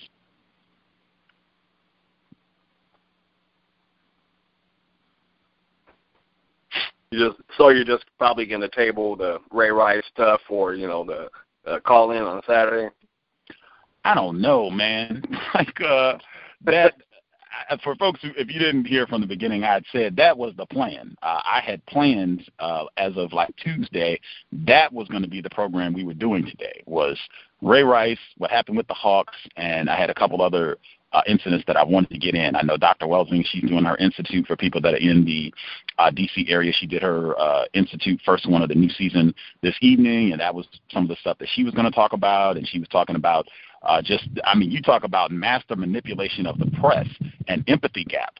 When I spoke with her yesterday, and she and I, we were both saying the same thing. White people have done a phenomenal job in controlling the press, where you just had a whole month of people talking about racism and how black people are mistreated by enforcement officers, Marlene Pinnock and Kamitra Barber, the black female that was pulled over at gunpoint in Dallas, and obviously Ferguson and Ezell Ford. Now it's Ray Rice. And she and I, we were both saying, now watch how many people pretend that they care about black people with this. Watch how many people are, you think you Negroes are deserving of justice? Look how you treat your women. That I felt that was exactly the way it was going to go, and I thought it was so strategic because there's been many reports that the NFL and many other bodies, they had this video months ago. I saw one report that said the NFL had this video in April. Why it was released now, if they had it in April, that to me is just extraordinary. But I'm not sure because I felt that it would be enough people that had commentary on that, and there's been so much talking. The Ravens are playing tonight. I even thought that might even be constructive to watch because I'm sure that's going to be a hefty dose of what they're talking about during the game this evening. That I didn't want that to take the entire Saturday call-in. I didn't want that to be everything because, I mean, there are other things that are happening. I think the Atlanta Hawks situation is important, too, as well as a lot of other things that have happened over the past week, including Officer Daniel Holzclaw, the white, talk about a race soldier. This is the white guy in Oklahoma who was accused of raping at least 8 black females. He got released on Saturday, so he's not even in custody anymore. He's on house arrest. So I don't know. We have the program tomorrow. We already have guests scheduled for Sunday and Monday as well, and the program tomorrow. So I'm not sure how to do that. I'm sure people will get their comments in as we go Saturday and during the other programs. It'll come up naturally. But, that was the plan. I always think it's important to have white people front and center to ask them questions and just to scrutinize what they're doing. He informed me very last minute, and I went ahead and said, let's go ahead and do it. But I'm not sure how to make sure we get an adequate time to get the Ray Rice thing. If it does not come up adequately in discussing and making sure people get what they want to say in about this, we can make time for it next week, I guess after Monday. It'd have to be sometime after Monday. But, yeah, I was looking forward. And then Mr. Morton happened. Hopefully it was not a waste of time. Hopefully people got something constructive out of the exchange and people who got to ask questions and what he had to offer. But, yeah, I was looking forward to doing that today, the Ray Rice thing. On a side note, I'm curious if the black girlfriend of tonight's guest tuned into the program. She might have called in if she did, so I don't know. He's probably keeping it close to the press. Yeah. Yeah, I'm going to post it on their Facebook site. There you go. Spanish Lake Film. The Facebook will pop up. That's like the main. They do have a web page, but the main page where people are talking about this and commenting and all that is on Facebook. So I'm going to make sure to post the archives so that people can check it out and hear what he has to say. But yeah, I cannot even say I was surprised. I'd heard enough interviews where he kept insisting that it was not about race, that this is a class issue. It's not about race, even though he's got all this evidence of white people strategically, deliberately, purposely destroying black families and flushing, quarantining black people to specific areas to make sure that they don't have political power and even benefiting from this. He talked about that as well, how some of these white families, they were able to even make a profit in selling their residence and moving to a different area. The realtors certainly made a profit, and the price gouging, which we've heard over and over again, that happened in New York, is all throughout the narrative. Warmth of Other Son, Isabel Wilkerson, where white people, when they do redline and all that, where they get an area and say, okay, we're going to put black people here, they will end up giving them inferior housing and then charge them double, triple what the property is actually worth, just to double whammy at home. But it's not about race. But, yeah, I am going to make an effort to watch the film. Once it comes out, I'll post it once I can find it. Of course, I will not be paying for it, which I would encourage any folks, do not pay a nickel. I've said that repeatedly. Do not pay for these white people's books, films, whatever. If you want to study the content, that's great. I do the same thing, but they should not be funded for their continued efforts supporting the white supremacy army. With that, we should be back tomorrow, same program time, 8 p.m. Eastern, 5 p.m. Pacific. Mr. Richard Williams, Serena Venus Williams' father, his book Black and White, The Way I See It. Another great illustration of black people who have a lot of money and have still had a lot of problems with racism, white supremacy. I think it'll also be good in that book. He talks about how they had a lot of money even before Venus and Serena became international stars and made millions and millions of dollars playing tennis, that he had done pretty well and had stored up, had a pretty nice bank account prior to all of that, which helped him, train and prepare them for all the stardom and success that they have achieved with tennis. But the racism still being a dominant factor with what influenced him and what he and his children have experienced. But that'll be tomorrow, 8 p.m. Eastern, 5 p.m. Pacific. The compensatory call-in, 9 p.m. Eastern, 6 p.m. Pacific on Saturday. Sunday, Kevin Fisher Paul, white male. He is gay. He is a sheriff, San Francisco County, and he and his white male partner adopted 2 non-white children. They have a 12-year-old black male abducted child, and they have a non-white child who has one white parent, one non-white parent that they have adopted. They've had them for several years now, but he wrote a book about their experience, and he was just on New York Public Radio doing an interview talking about explaining Michael Brown's death and Ferguson to his black abducted child. He should be with us on Sunday. I am looking forward to that. When I was telling Dr. Welsing about that, she said it made her skin crawl. That's Sunday, and then on Monday, we should have Debbie Irving. She is a white woman. She writes about racism, white supremacy. She's in that whole like anti-racist white privilege genre, where she goes out and does those speaking engagements to make it seem like there's some good, well-meaning white people. She'll be here on Monday, same program time, 8 p.m. Eastern, 5 p.m. Pacific. So stay tuned. We will definitely make time for the Ray Rice inclusion to kind of cover that and see what people have been observing, thoughts on that, as well as the Hawk situation. That's important too. It's been a lot of things happening over the past few weeks. But thanks for all the folks who dialed in and contributed. I hope it was a constructive investment of your Thursday evening. If you have any confusion, any problems, feel free to drop me an email, untiljustice@gmail.com. You can tweet as well at untiljustice.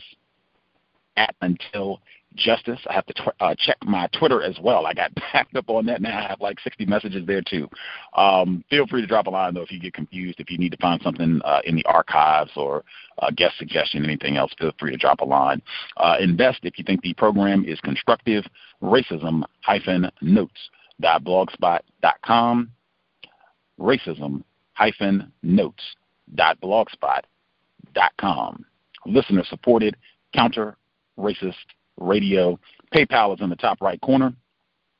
Invest if you think the broadcast is of some value. If you are not feeling PayPal, let me know. We can hit you with a mailing address if you would like to support to keep the program on air. And definitely thanks to all of the folks who pitched in on my Amazon wish list, books that I had there.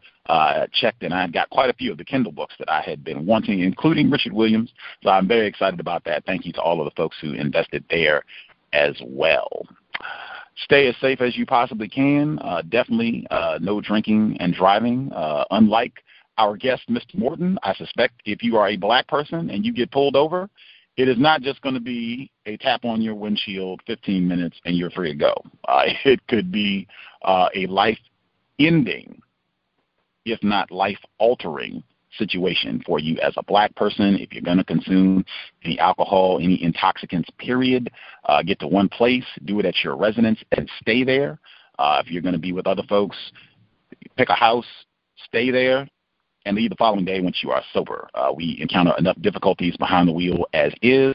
You do not want to compound that by being under the influence, being inebriated in any way, shape, or form. You are asking for monumental terrorism and problems from whites. Thank you kindly, Creator. We ask that you give us patience to remain, we ask that you help us remain patient with other victims of racism. We ask that you help us remain patient with ourselves. Help us accurately, courageously recognize and identify each and every white person, men, women, and children as race soldiers. We have enemies, and we need to alter our thoughts, speech, actions, and emotions accordingly. Help us discontinue the search for not racist, well-meaning white folks. Help us maximize and demonstrate the highest forms of black self-respect at all times, in all places, and in each and every interaction we have with another black person. It has been time. Replace white supremacy with justice as soon as possible. Context of white supremacy. Signing out. Thanks all for tuning in. Nigga, you so brainwashed. I'm a victim, brother. Problem. You're a victim. Yeah. I'm a victim of 400 years of conditioning. Shut up. The man has programmed my conditioning. Even my conditioning has been conditioned. With Lucky Land Slots, you can get lucky just about anywhere. Dearly beloved, we are gathered here today to... Has anyone seen the bride and groom? Sorry, we're here. We were getting lucky in the limo and we lost track of time. No, Lucky Land Casino, with cash prizes that add up quicker than a guest registry. In that case, I pronounce you lucky. Play for free at LuckyLandSlots.com. Daily bonuses are waiting. No purchase necessary. Void where prohibited by law. 18+. Terms and conditions apply. See website for details.